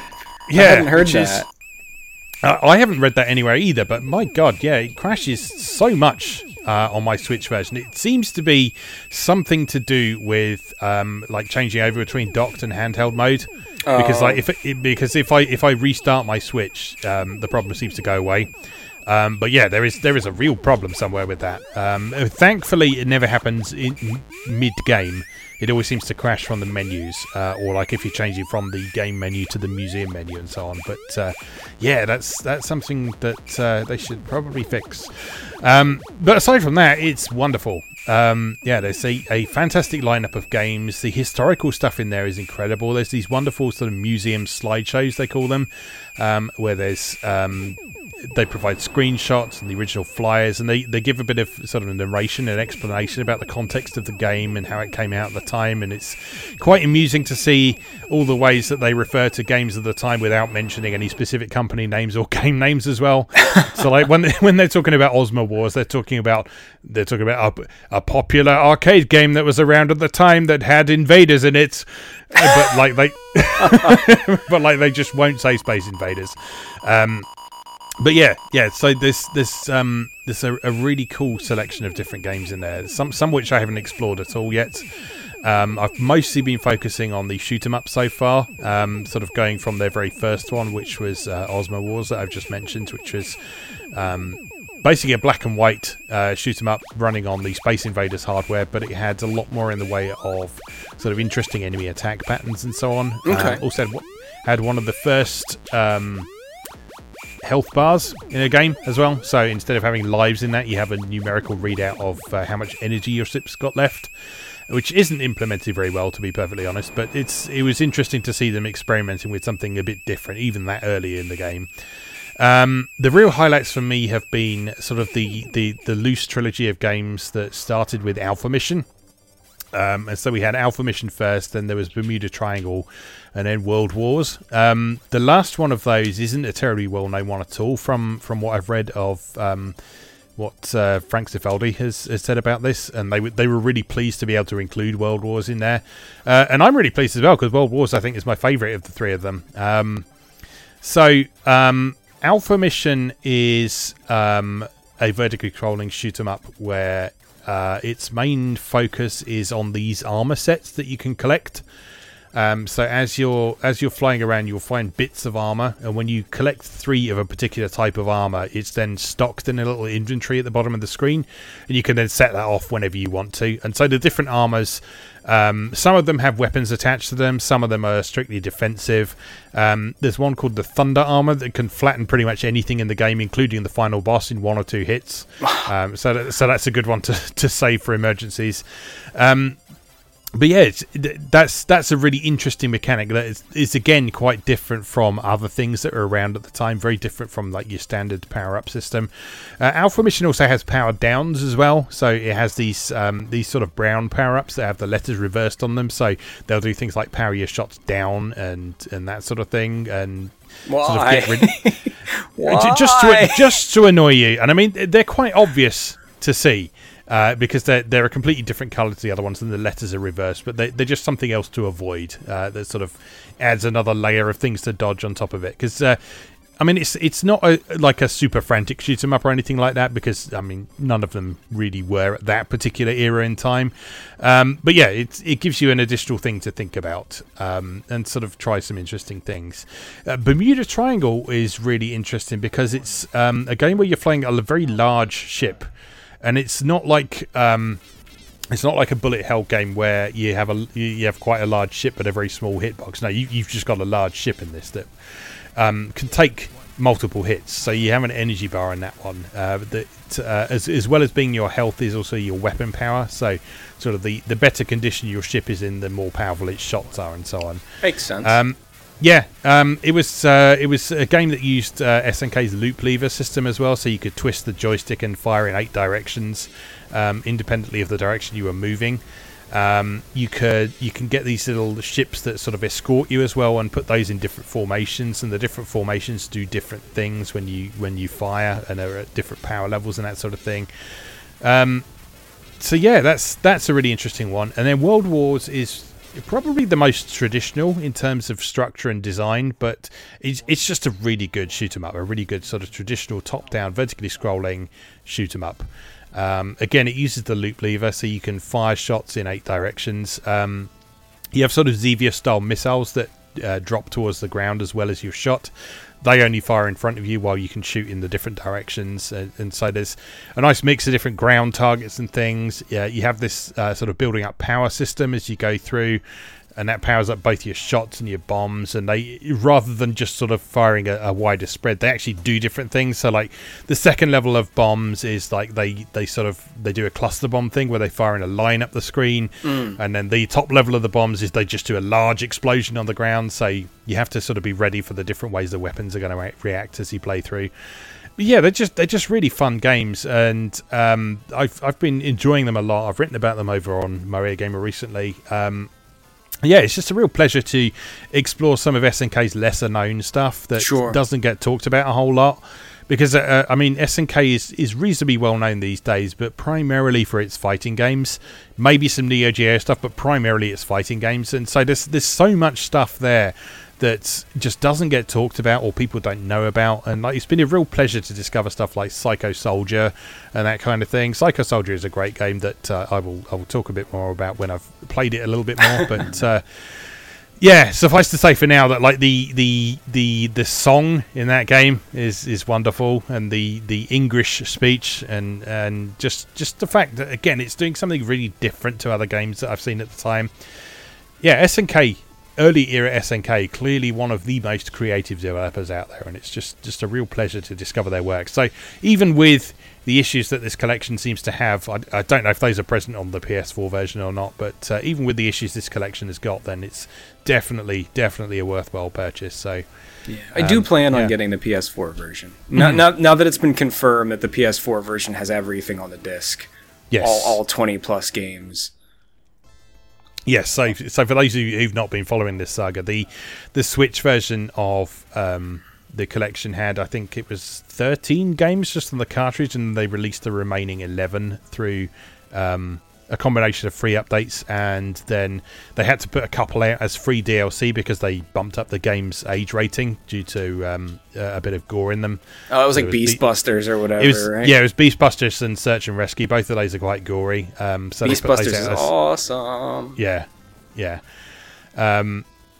So yeah, for the Switch version, you have to download those bits separately, which obviously raises the old archival question again. But the PS4 version, they've confirmed that the disc comes with all the games on it. So if you want a complete copy that hopefully won't be prone to update issues and that sort of thing, then that's the one to plump for, as long as you can live without the handheld thing. I went for the Switch version because it's fun to play World Wars at lunchtime. That, to be honest, is pretty much everything I've been playing lately, aside from what I'm going to talk about in the third segment. So, is there anything else you want to bring up before we move on? No, I think that's it. I've grabbed some stuff very recently, so hopefully I'll have some more cool stuff to talk about next time we record. But yeah, like I said, I'm pretty immersed in Kingdom Hearts right now. And Birth by Sleep alone, you have to beat it with all 3 characters before you get the full story. And I'm at 10 hours with one of the characters, and so it's going to take me a while. Yeah, fair enough. All right, okay, let's leave that there then, and then we'll come back and we'll talk about our main topic for today. So see you in a moment.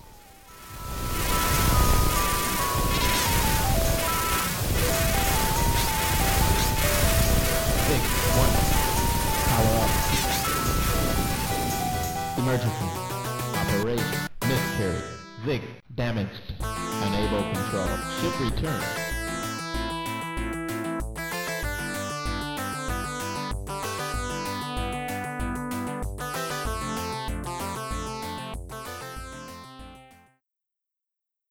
Welcome back. For our third segment today, we wanted to talk about our favourite RPG battle system. So there's a lot of things we want to talk about with RPGs, so there'll be a number of episodes on related subjects at some point, and probably even about battle systems at some point. But today we just wanted to kind of give a bit of love to some of our favourite ones from over the years, or some particularly noteworthy or interesting ones we've found. So the first one I wanted to bring up then is the current game that I'm covering on MarioGamer.net, which is Death End Request from Compile Heart. So this one of the most striking things about this game when we first heard about it was the battle system. As I believe you described it to me as that game where the battle system is billiards. Yeah, and it only gets crazier from there, eh? That's like not even the most remarkable part. Yeah, so I mean, calling it a battle system that is billiards is maybe not quite accurate in some ways, but it certainly is a very interesting battle system that I've been really enjoying engaging with as I've been playing through the game. So kind of the core of it is this system called the triact system, which is just a fancy word for saying that you can do 3 things on your turn.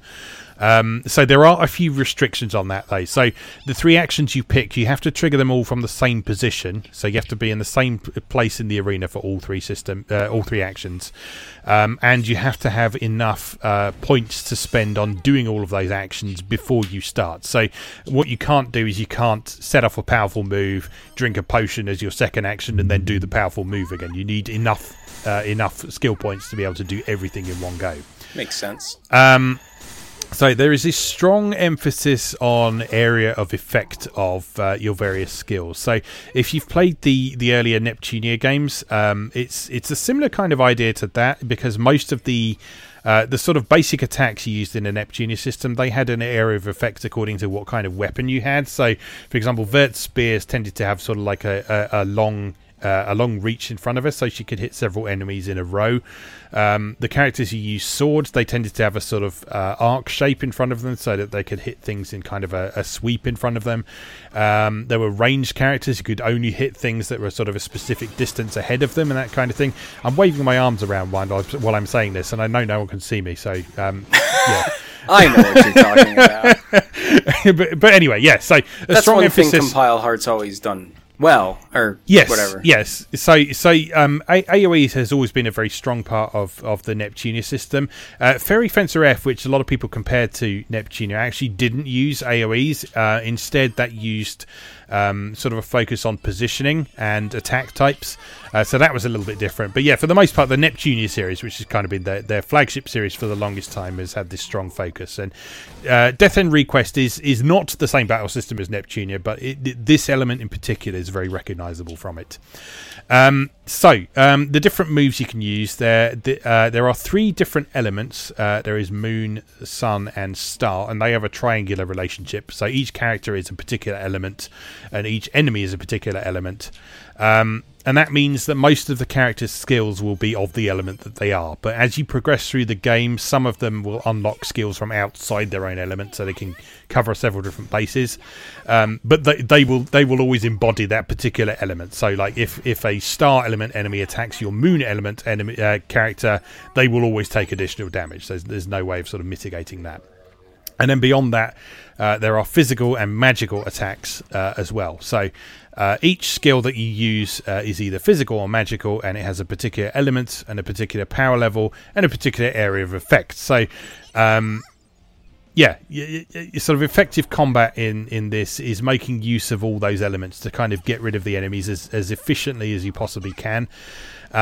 Strong emphasis on position, so you can move around the arena freely on your turn, so there's no limitation on how far you can move like there was in Neptunia. So you can position yourself tactically, and with there being such a strong focus on AoEs, that's very important. And then there's this knockback system, which is where the billiards comparison came from. And so if you do either 3 basic attacks, which become pretty much useless by about an hour into the game, if you do 3 basic attacks or certain specific skills, they have a knockback attribute on them, which means that after you have done your 3 actions, you will get a free 4th attack, which is just a 4th basic attack, but it has a very strong knockback on the enemy. So it will send them flying backwards with the distance that they go according to how heavy the enemy is. And in the process, if they bounce off another enemy or the wall of the arena, they will take additional damage. If you knock them into one of your ally will get a free attack on them. And as you knock them through these things called field bugs that are on the field, they will also take damage from those and clear out the field bugs as well. And the field bugs are one of the more interesting things about the system, because they have several functions really. So first of all, they get in the way, because if you step on one, you will take damage, but you will also restore some of your skill points. So there's a bit of a sort of risk and reward thing going on there. As the game progresses, you start seeing different types of them on the field. So certain ones will restore more skill points but do less damage to you. So those are obviously ones that you might want to step on before your turn, because that's a way of restoring yourself for free without putting yourself at too much risk. There's certain ones that will cause status effects, so some will poison you, but some will actually have positive effects as well. So some will increase your speed, which also increases your accuracy. Some will increase your magic attack power. Some will increase your defensive power. Some will make you completely invincible for a turn. But in the process of making you completely invincible, they also do a hell of a lot of damage to you. So you have to make sure you have enough hit points to take that hit to become invincible. But after that, if you're invincible, you can then completely step on any of the other bugs without taking any extra damage. So yeah, there's some really interesting tactical considerations there. The other purpose that they have is that when you clear out more than half of them on the field, you can do certain things. There's 3 different things you can do at this point. So you can do something called code jacking, which allows you to manipulate both the battlefield and certain elements about the enemies. So you can buff your party or debuff the enemies, or turn the remaining field bugs into a specific type. So, for example, if the field is full of those annoying poisonous ones, you can turn them all into ones that restore your skill points. There's a summon system where the major bosses of the game that you defeated, you can then summon them onto the field, and they will then tank damage from enemies for you for a couple of turns. They'll get a couple of attacks off as well, but they're not very effective attacks. Their main use is firstly them tanking damage, and also each of them has got a passive effect as well. So, for example, one will increase all of your party members' maximum skill points so they can do more of their more powerful moves. One of them will reduce the weight of all the enemies, so when you do a knockback on them, they'll fly further. And there's various other ones as you go through as well. So they're very useful. And then sort of the big unique selling point is this genre change system. And these are basically interactive special attacks. So there's 6 in total that you gradually unlock over the course of the game. And what that means is that rather than taking a normal turn, a character then switches to what looks like a different style of game, and then you have to interact with that particular type of game in order to deal as much damage as you can. So the third-person shooter one you start with, for example, you have a number of bullets that are caused to how many skill points that character has got remaining. When you fire at an enemy, you do damage when you hit them. You also do a big knockback on them. So you can either try and sort of rapid fire them into a corner, or you can take your time over your shots and kind of ping them around the arena a bit and try and get them into different positions. There's a slot machine, which may have positive or negative effects on both you and your party, with the effects being more powerful according to how much of your current character's hit points you gamble. There's a puzzle one, which is mostly about sweeping enemies through squares on the ground, and you do more damage if you sweep them through a specific colour of squares. What else is there? There's the fighting game one, which is basically you have a certain number of attacks that you can use. So stronger attacks are worth sort of more of this meter that you can use. Then there's the billiards one, which actually is billiards, where these black holes appear around the edges of the arena, and if you knock an enemy into one of those black holes, then that will do massive amount of damage to them. And then one that I haven't unlocked yet, because you unlock it very late in the game, is sort of inspired by action games and platformers, so you actually have to sort of jump on the heads of enemies. And so yeah, I mean it's not quite as radical a thing as they might sort of make out in the marketing material. It doesn't change the game into a third person shooter, but it is basically an interactive special attack that has the potential to do a lot of damage. And yeah, it's a real lot of fun to do these different things. Different ones are useful in different circumstances. Like the billiards one is really useful if you've got a bunch of enemies that are very strong but spread out around the arena, so you can't hit them with an area effect. So yeah, that's really interesting. And then sort of the final piece of the puzzle is how all your characters learn their new skills. So rather than learning them through leveling up, there's this system in here that's kind of vaguely Saga inspired almost. They call it Flash Drive, and what this is you learn new moves by using particular combinations of your existing ones. Oh, okay. So, for example, a really simple one, the one that teaches you at the start of the game is just like you use 2 of your basic healing spell, you'll learn the next level up of healing spell, for example. But later in the game, you're sort of having to combine 2 quite different skills together to produce the third one. You learn different elements for the different characters and so on. So there's quite a lot of different skills for the characters to learn, and it just really encourages you to experiment with the different things. You learn more skills than the characters can have equipped at once as well, so you have to make some interesting decisions over which of your abilities you're going to take into combat with you.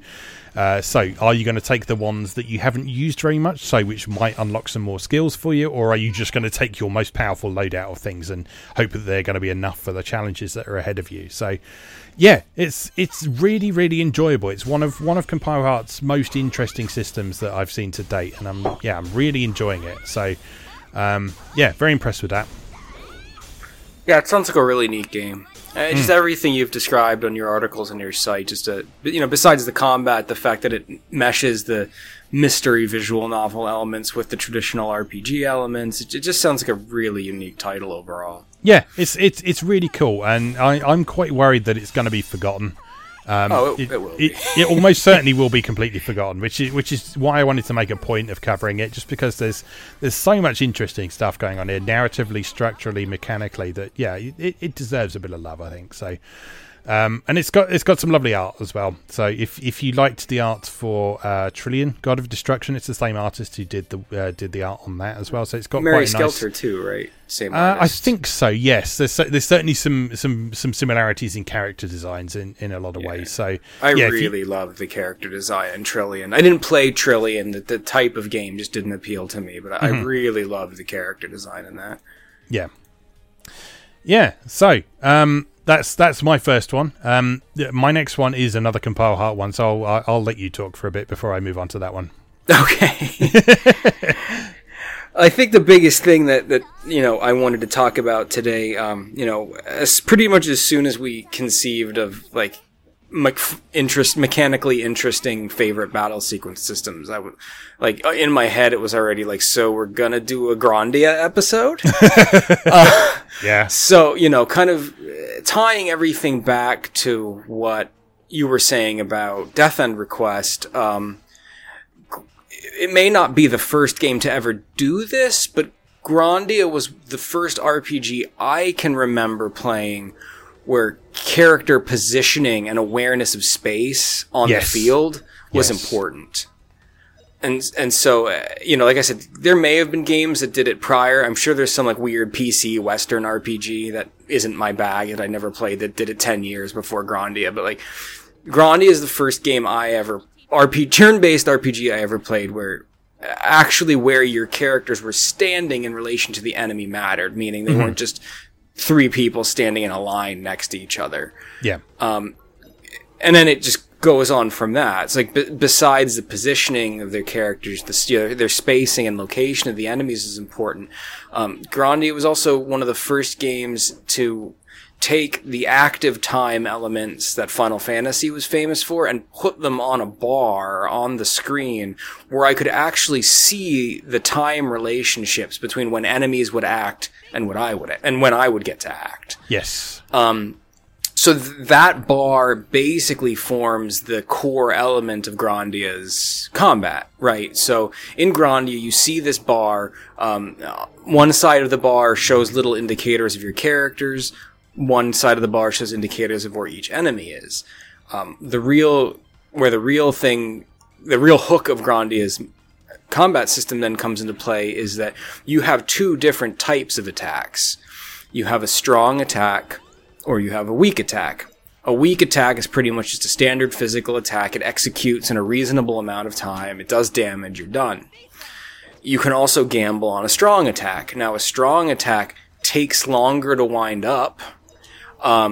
So it takes more time to do, which increases the possibility that an enemy might hit you before you can pull it off. It does more damage, and it also, if it connects, moves the enemy's time back. Yes. So it actually creates more time in between the enemy hitting you again. Yeah. So clever application of Grandia's attack system, if you're really on top of your game, you can create scenarios where you are attacking, and you're just juggling that enemy on the time meter, and he doesn't even get to attack you. Yeah.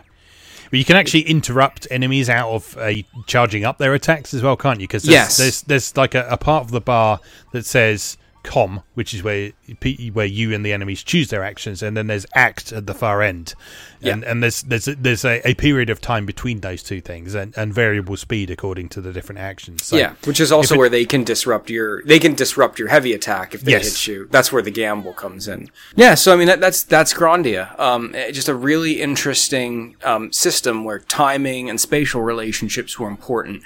And it was the first game that really made me think that way about RPG combat, thinking about more than just making menu selections, and worrying about numbers. They're all good.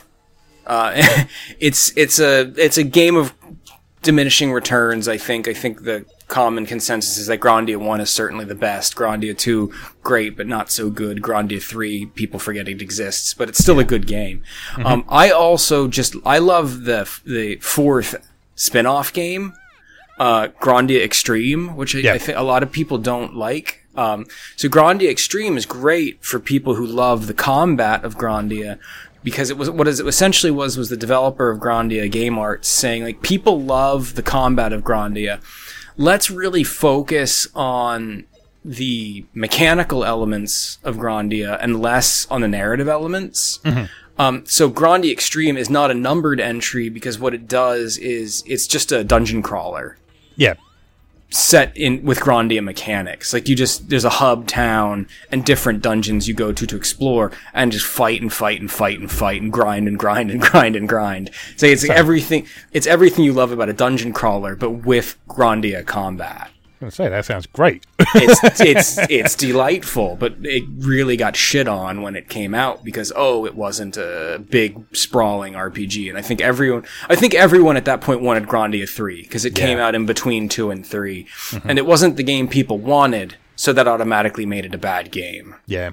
Right, but it's quite good. It's a really cool dungeon crawler, and if you love Grandia's combat, as I do, it's an opportunity to engage with Grandia's combat without getting weighed down by cutscenes and super narrative heavy stuff. So, so that, I don't know, that's Grandia. It just, I think, widely respected as one of the best combat systems. Yeah, to grace the genre. Yeah, definitely. Definitely a long-standing favourite of mine. I didn't play Grandia 1 until much later than I played Grandia 2. But yeah, both fantastic games. I wasn't originally going to mention this, but just you mentioning it there just reminded me that Blue Reflection actually had a very Grandia-esque combat system. Less about the sort of positioning side of things, but it certainly had a very similar sort of time meter mechanic, and there were a lot of there were a lot of moves that involved manipulating that time meter, not either knocking it back or sort of triggering an attack, which would then cause several markers to appear on the time meter that showed when sort of the attack would do things, if you like. So yeah, that was quite an interesting implementation of that similar idea. So if you like Grandia's combat, then certainly Blue Reflection's combat has some very similar elements in there as well that are worth looking at. Okay, so the next game I wanted to bring up, like I say, is another Compile Heart game. Very different in execution to Death End Request and Neptunia and that sort of thing. It was actually their first PS4 game, if I remember correctly, which is Omega Quintet. Oh, yeah. That's the one with the idol theme, right? Yes, that's right. So Omega Quintet is a post-apocalyptic RPG in which sort of the last hope of humanity is in this group of idols who also happen to be really good at hitting things with hammers. With that in mind, thematically the game is very much about performance. It's sort of suggested to you that all the battles you're doing are being broadcast to people around the world. So there's sort of commentary on them as you're going through, from sort of your manager, who is sort of announcing things to one and saying, "Oh wow, look how amazing they did there," or something like that. So, and that spills across into the mechanics as well. There's a very strong emphasis mechanically on showmanship. I love it. It almost sounds like a fusion of Devil May Cry's style system on a turn-based structure. Yeah. It kind of is that. It's all about doing the most spectacular things possible. And so there's several things that are in that system that allow you to do that. So one of the main ones is this system called harmonics, which basically means instead of all your characters taking their turns separately, all of the characters who are adjacent to each other on the turn order, they all take their turns at the same time. And so that and in Omega Quintet, each character has a certain number of action points per turn, which is how many things they can do. Mm-hmm. And so what you want to try and do is get everyone lined up in the turn order, do harmonics when they've got the maximum possible number of action points, and then do as many things as possible at once. Because it's sort of like the longer combo you do, the more damage you do. Certain combinations of things naturally follow on to each other. So like most of the elemental moves in particular, there'll be like a little marker in the corner of the screen that says, oh, you should try and use this element next after this one, and if you do, the damage will gradually build up and do debuffs on the enemies and that sort of thing. So there's a very strong emphasis on sort of almost choreographed routines, so sort of a specific combination and order of things that is the most effective way of doing things. And so I remember one of I think the page that got the most ever hits on my old personal blog before I started Moe Gamer was I wrote an article on how to win at Omega Quintet, because there's by the end of the game, when you've unlocked all the abilities, there's this one specific combination of things that just absolutely decimates everything in the game. But it's a really complicated sequence of things. I will see if I can find it right now, actually. It basically involved doing a sequence of elemental attacks that debuffed the enemy so much that by the time you moved on to the physical attacks, you were just doing massive amounts of damage. Oh, okay. Because if you just did one attack, you wouldn't seem to do very much damage at all. But if you sort of prefaced it with all of these elemental skills, because the elemental skills weren't very powerful by themselves, but they did have a lot of debuffs attached to them. That's what you did. So, oh god, I won't read out the whole thing because it's incredibly long. But yeah, it's basically each character does one of each element, and then they each do sort of one of their main weapon skills as well. And then you can further buff that damage by using what's called, I think it was called live concert mode or something like that, which changes the battle mode to all the girls singing while you're fighting the enemies. So awesome. There's this ridiculous sort of J-pop song going on in the background while you're kicking the shit out of these giant sort of slobbering monsters with tentacles. It's just fantastic and quite difficult, and by no means a perfect game, because there's this really annoying mechanic in Omega Quintet called order break, where the enemy will just interrupt your turn and do something, but there is always sort of a specific trigger to that. So you can learn those things, but when you're trying to get through the game, that can be quite annoying. But yeah, it's certainly, again, a very interesting game, and one that's very different from what I've previously described here as well. So that's definitely worth checking out. I also found that quite interesting for its emphasis on overkilling enemies as well. So we've we've sort of seen overkill mechanics and stuff like Final Fantasy X, I think, was the first time I saw that, where sort of you do much more damage than you need to defeat an enemy, and that will give you additional bonuses. So Omega Quintet very much put a strong focus on that by when you'd emptied an enemy's hit point bar, any additional damage you did started to fill it up again. And if you completely refilled the enemy's hit point bar with all that extra damage, so basically put them on the negative maximum hit point total, you would get a huge bonus at the end of that. And so sort of getting the most experience and skill points and various other progression elements in the game was dependent on you doing that as much as possible. And again, that tied in with the whole showmanship thing. So like, your battles were being broadcast, so obviously you want to defeat the enemies as spectacularly as possible. You want to decimate them, do as much damage as possible, so everyone is feeling inspired by your skills and that sort of thing. And so yeah, it just really ties in nicely with the theme of things, but it's a lot of fun to engage with as well.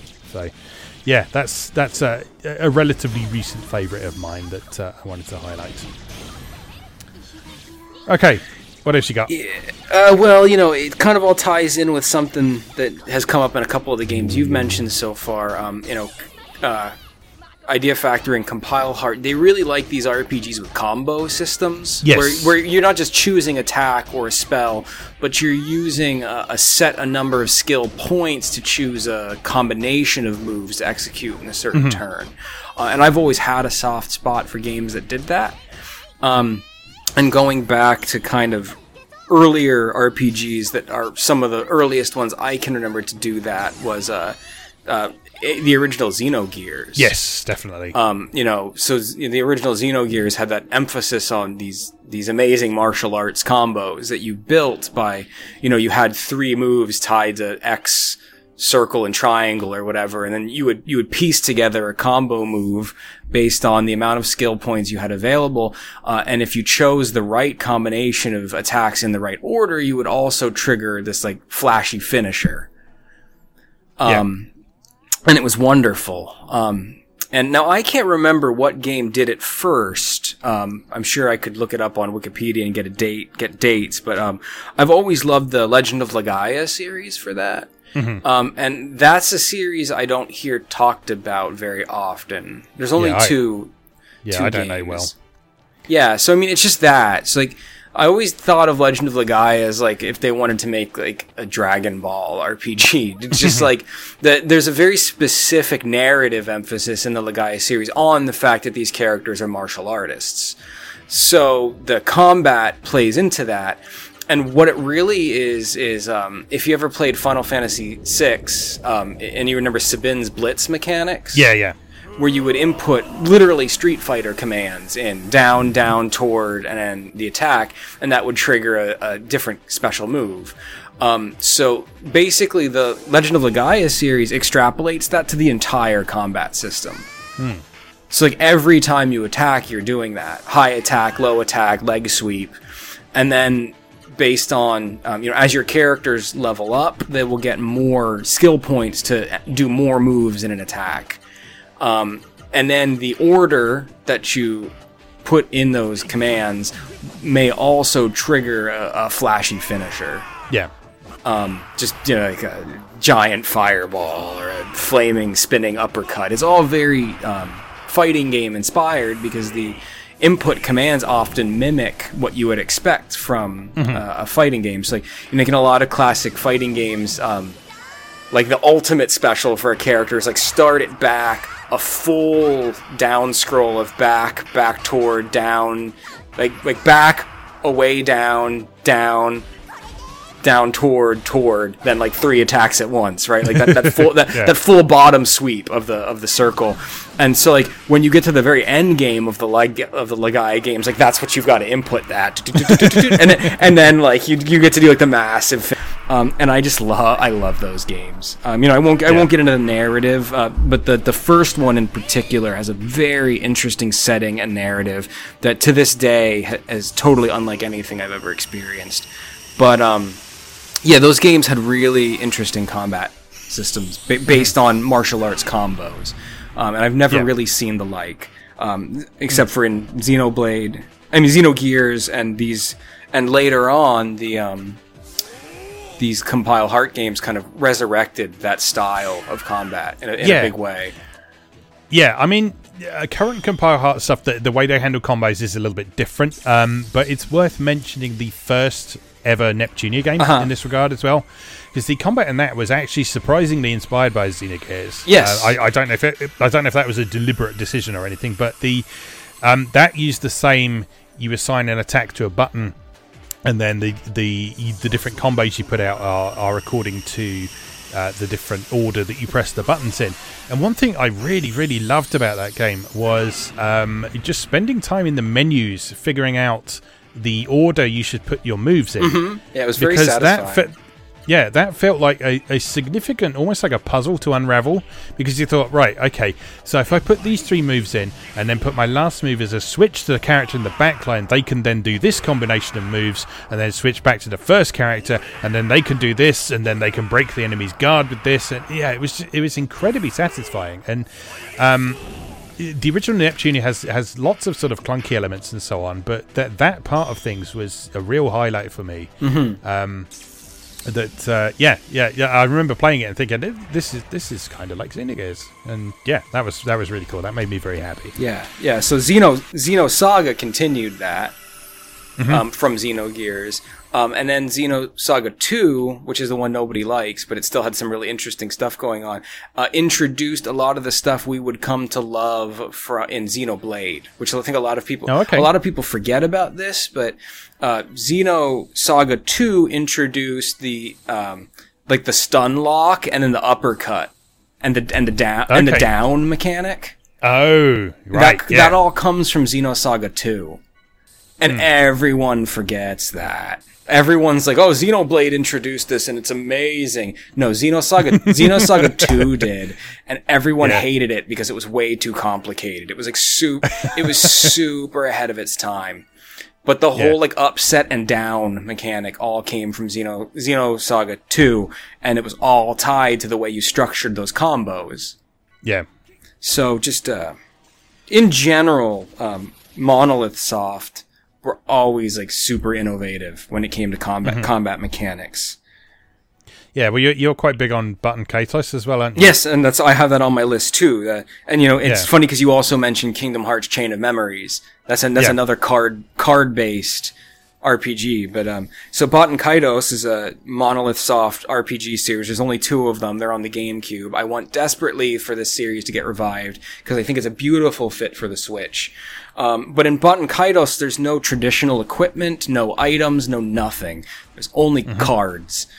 And everything you do in combat is driven by a collectible card game it's cool because some people don't like it, but to me it's really interesting because, so many times in RPGs, once you really figure the mechanics out and the flow of battle, you really start to lock in on your standard strategies. Like, these are my go-to moves, these are my go-to sequences of doing things. Button Kaitos doesn't let you do that. Because your capabilities in battle are totally dictated by what you draw in your hand. So, if you don't draw a shield, you don't get to defend. Yeah. God forbid the hand you pull is 4 apples and a dagger. Then you can't heal. You can't attack with your sword. You can't. It's so what it really does is forces you to think on the fly in a way that RPGs generally don't do.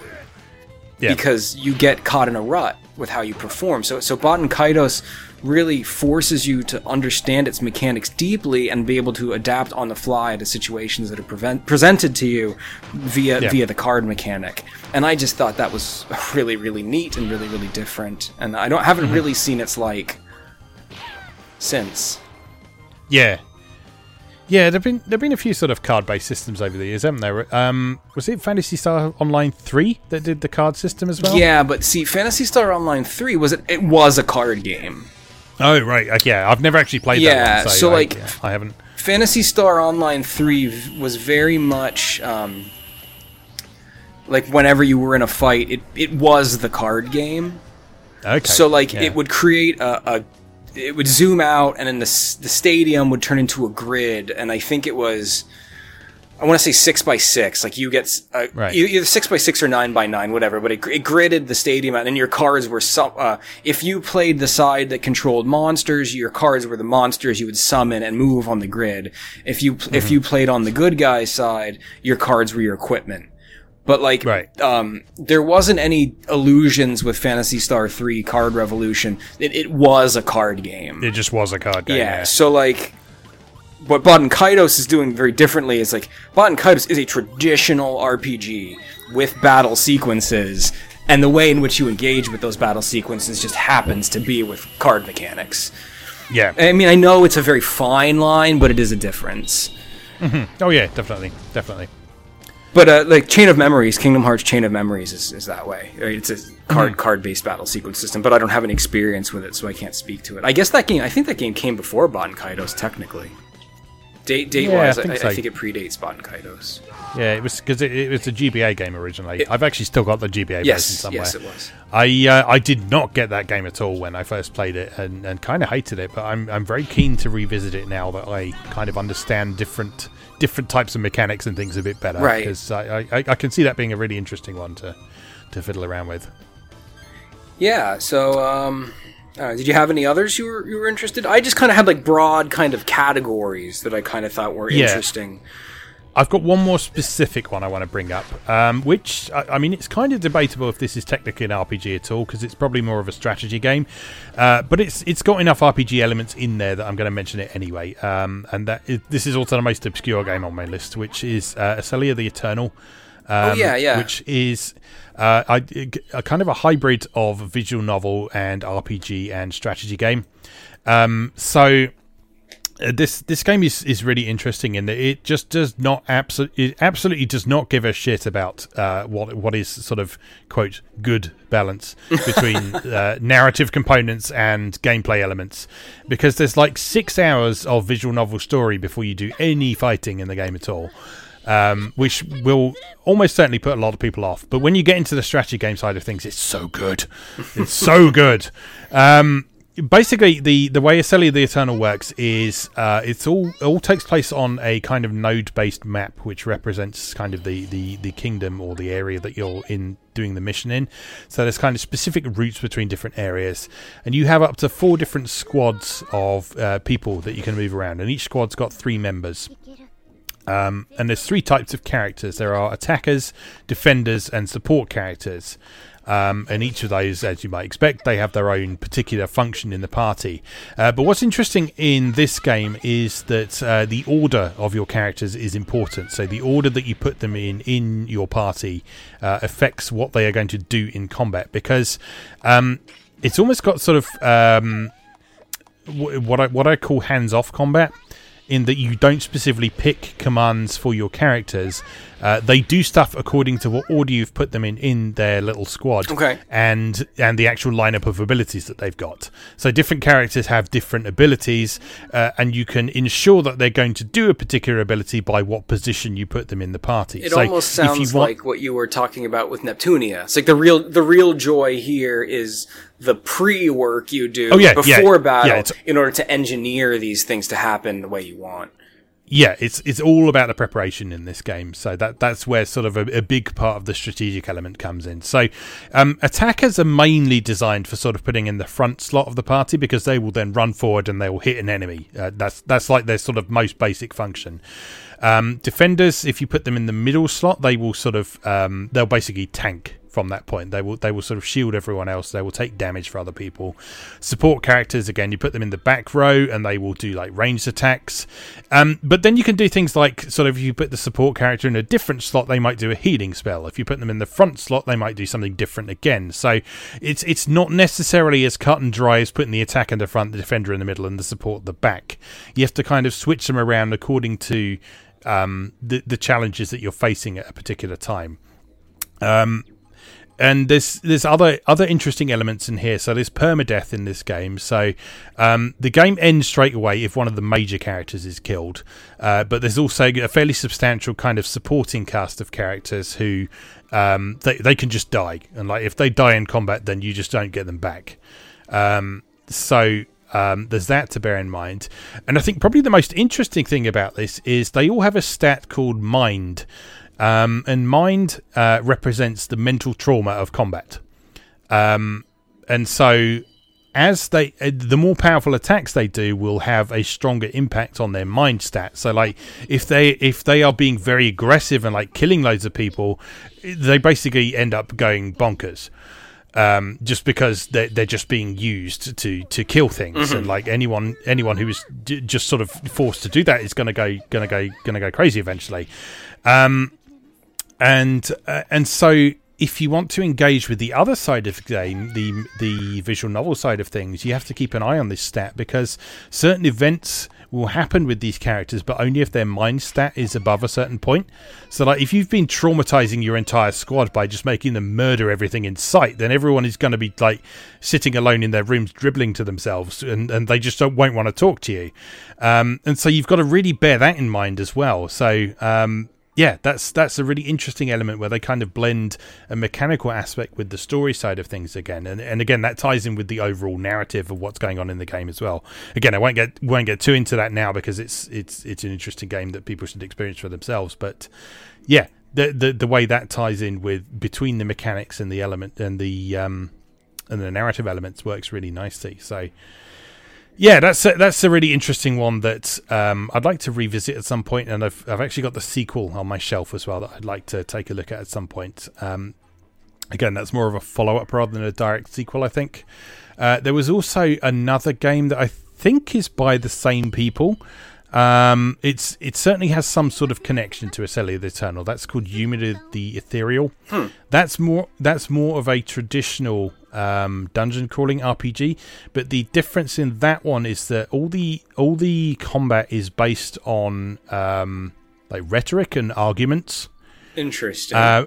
I don't know how it works because I haven't played it at all, but I know people who like Yuma the Ethereal, they really love it. So I'm looking forward to trying that one at some point. It's just not one I've got round to yet, but yeah, I know there's a very strong emphasis on like arguing and that sort of thing in that one. So it's yeah, the internet, the game. basically, yeah. Yeah, so those are all the specifics I wanted to talk about. So you said you had some general things you wanted to talk just about, so fire away. In general, I think everyone has a pretty big soft spot for games that have a some kind of active element in the combat. So immediately I go to like when Mario RPG came out. Yeah. Right, and all the Mario RPGs after that, Paper Mario, the Alpha Dream handheld Mario RPGs, they all have that delicious mechanic where you don't just attack, but if you press A right before Mario jumps on his head, you get an extra bonus point of damage. Or if you press it when you defend, you shave another point off. So I really love games like that. So I'm not just sitting there watching. I'm actively engaged with controller in hand. I think any game that does that is really cool. I know loads of people still to this day pine for a new Legend of Dragoon. And Legend of Dragoon did that quite well with the timing on the attacks.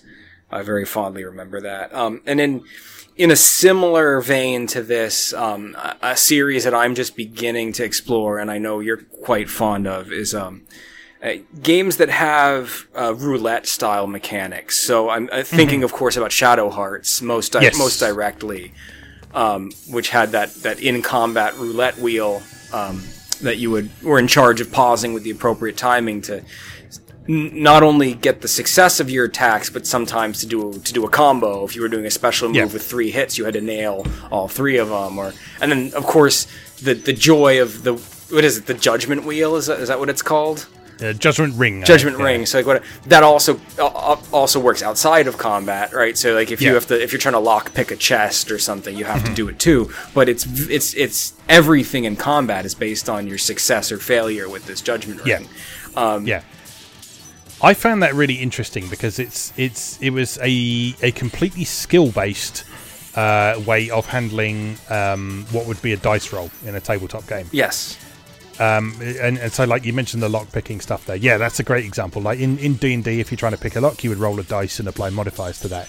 In Shadow Hearts, you have the Judgment Ring, and the better you are at something, the larger the areas are on the Judgment Ring, making it easier for you to hit the right things.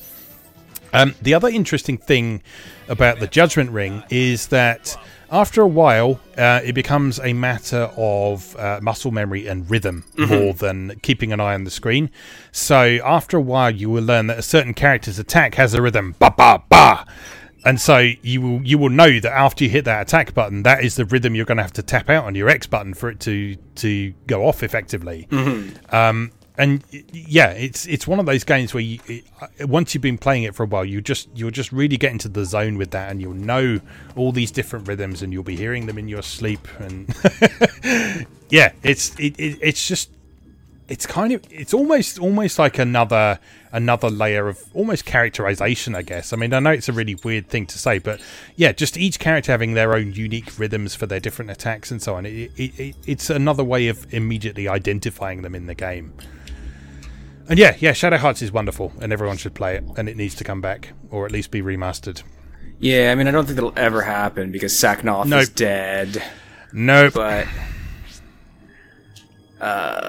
let's see, what else did I think was cool? Oh, I think, I won't talk about it much because A, I don't understand it yet, and B, I know we were planning on doing a focused episode on it, but Unlimited Saga also has a roulette wheel as part of the combat and as part of environmental navigation and basically dice checks for things like treasure chests and trap survival.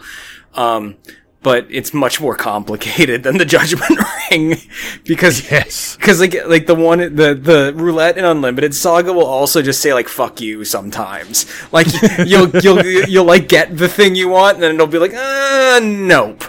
Like Unlimited Saga is a hate monster and and 15 years later, I still don't quite understand how to play it, but I want to. So, definitely. I'm making desperately. It's like one of my great life projects to like fully understand Unlimited Saga. I think I've shown it to you before. There's a guy on YouTube who's done like a 12-part tutorial series. Yeah, it's like his entire channel is just teaching people how to play Unlimited Saga. Yeah, I would love to know how to play that game just because there's so much interesting stuff. And I mean, we'll talk more about this when we actually do an episode on it. But just the way it really runs with the tabletop angle is just fascinating. Just because that even extends to, like in combat, you have a bewildering array of choices of things to do in combat. And that's just a reflection of like when you're playing D&D, it's just the DM turning to you and going, well, what do you do? Yeah, and it's not picking from a list of abilities unless you're playing D&D 4th edition. Burn. It's just deciding what you're going to do, and it's not just I attack that monster over there. It's like no, I whip out my dagger and I slash it across their throat, and they leap on the table, and I mean, it's not quite that in Unlimited Saga, but just like the array of options there is obviously trying to channel that side of things. And I don't think people really, people hate Unlimited Saga. Like it's rare to find a game that people hate as much as Unlimited Saga, and that's part of the reason I love it so much. But like, I don't think people understand that like the obtuse nature of Unlimited Saga is directly tied to the fact that it's attempting to emulate the experience of a tabletop game. You have to know the rules of a tabletop game in order to play it. Like Unlimited Saga is not packed full of tutorials and easy to understand mechanics because Unlimited Saga expects you to engage with it, to fumble and to learn it, then come back again with that knowledge and approach it again and again and again until you know the rules enough to play it right. And like that element of discovery is an integral part of the game, and especially its combat engine, which makes it one of the most unique games ever made. Also, one of the most visually stunning games ever made. But that's a discussion for a different time. And a fantastic soundtrack as well. Yes. But we'll talk about that another time as well. I owned the soundtrack for Unlimited Saga before I owned the game. I've had the soundtrack for that game. The official Squaresoft printed was $80. It's one of the best soundtracks ever made. And quite possibly, if not my favorite, then one of my top 5 battle sequence music tracks of all time. I had one more game listed that I thought was interesting and worth discussing, and it kind of ties back into what we were talking about with the combo systems, because this game also featured a combo system. But Chrono Cross has one of my favorite battle systems. So Chrono Cross had a very similar kind of dynamic to some of the other games we've talked about today, where your attack sequence consists of building a number of abilities out of a list that you pick from, and then you execute a couple moves in a turn. Now, spoiler alert for a 20-year-old game, cover your ears, but what's amazing about Chrono Cross is the way in which its combat system also ties into its narrative, but it's something you don't discover until the final boss. Right. So in Chrono Cross, you every attack you choose in your combo also has an elemental affinity, which is color-coded. Now, I never noticed this. Maybe you did because you're a music guy. I don't know how other people's brains work. But every color is also tied to a note. Right. And when you execute those attacks, it plays those tones. Right. And I never noticed that. So, the final boss of the game this is interesting because they never expect you to engage with this for the entirety of the game, only for the final boss. But you can defeat the final boss, like take all her health down, and you get the bad ending. Mm-hmm. But in order to get the good ending, you can't kill her, you have to play her lullaby for her. Oh no. Like, you can't kill her. You have to have all three of your characters geared up with the right moves and execute them in the right sequence without being interrupted to play her lullaby for her. Oh, that's amazing. And as a kid, that blew my goddamn mind. Because you get there, and you're like, I've been playing this game for 50 hours, and I just realized that I can use the combat system to play music. And like, I can't think of a single game that's ever blown the top of my head wide open like that. Mm. Like in its twilight hours, completely flipped my entire understanding of everything I had engaged with prior to that. Like, truly an amazing feat from a design perspective. Yeah, that's fantastic. So that's the last one I've got. There's tons more I'm sure out there, and we can always do one of these episodes again, because I'm sure we'll be back on this subject definitely. I'm sure for I'll sure. think of more, like as soon as we're done recording. But yes, there are many more RPGs to talk about, many more elements of RPGs to talk about as well. So we will definitely revisit this at some point in the future. Okay, so let's wrap up then. So, would you like to tell everyone where to find you online, as usual? Yes, so everyone can check out my my website, MrGilderPixels.com, and Tumblr, Twitter, and Instagram at MrGilderPixels. I am currently varnishing my largest pixel painting ever as we speak. It's drying in the garage, so I should be posting that in the next couple days, probably by the end of the week, so please keep an eye out. I'm very excited about it. Excellent. And you can find me on moegamer.net, where you'll find my cover game articles. Like I say, at the time of recording, I'm currently covering Death End Request by Compile Heart, Idea Factory. You can also find my YouTube channel, which you may well be watching this podcast on. If you're listening on SoundCloud, there'll be a link to the YouTube channel in the audio description. If you're on YouTube, there may well be a link to the SoundCloud on the video description. How convenient. Yeah, absolutely. Also, just wanted to give myself a shout out because I've put a book out now as well, which collects together all of the cover game features from moegamer.net in 2016 in lovely text-based formats. So if you would like a hard copy of the stuff I've written rather than reading it online, then that is now available. I'll pop a link down there in the description as well, or pop by moegamer.net and there's a link in the sidebar for that as well. I'll be making some more of those during my couple of weeks off as well, so watch out for those. All right, as always then, thank you very much for watching and or listening, and we'll see you again next time. Thanks for listening. If you enjoyed this podcast, remember you can watch a video version of it over on YouTube. Be sure to check out moegamer.net for new articles on Japanese and Japanese-inspired video games, new and old, every weekday. Every month, Moegamer features an in-depth exploration of an individual game or series as its cover game. So be sure to check the archives to see if your favourite has had a deep dive yet. If you'd like to support the site directly, please consider becoming a patron or buying me a coffee. You can find links to do both over on moegamer.net. Thanks again, and I'll see you next time.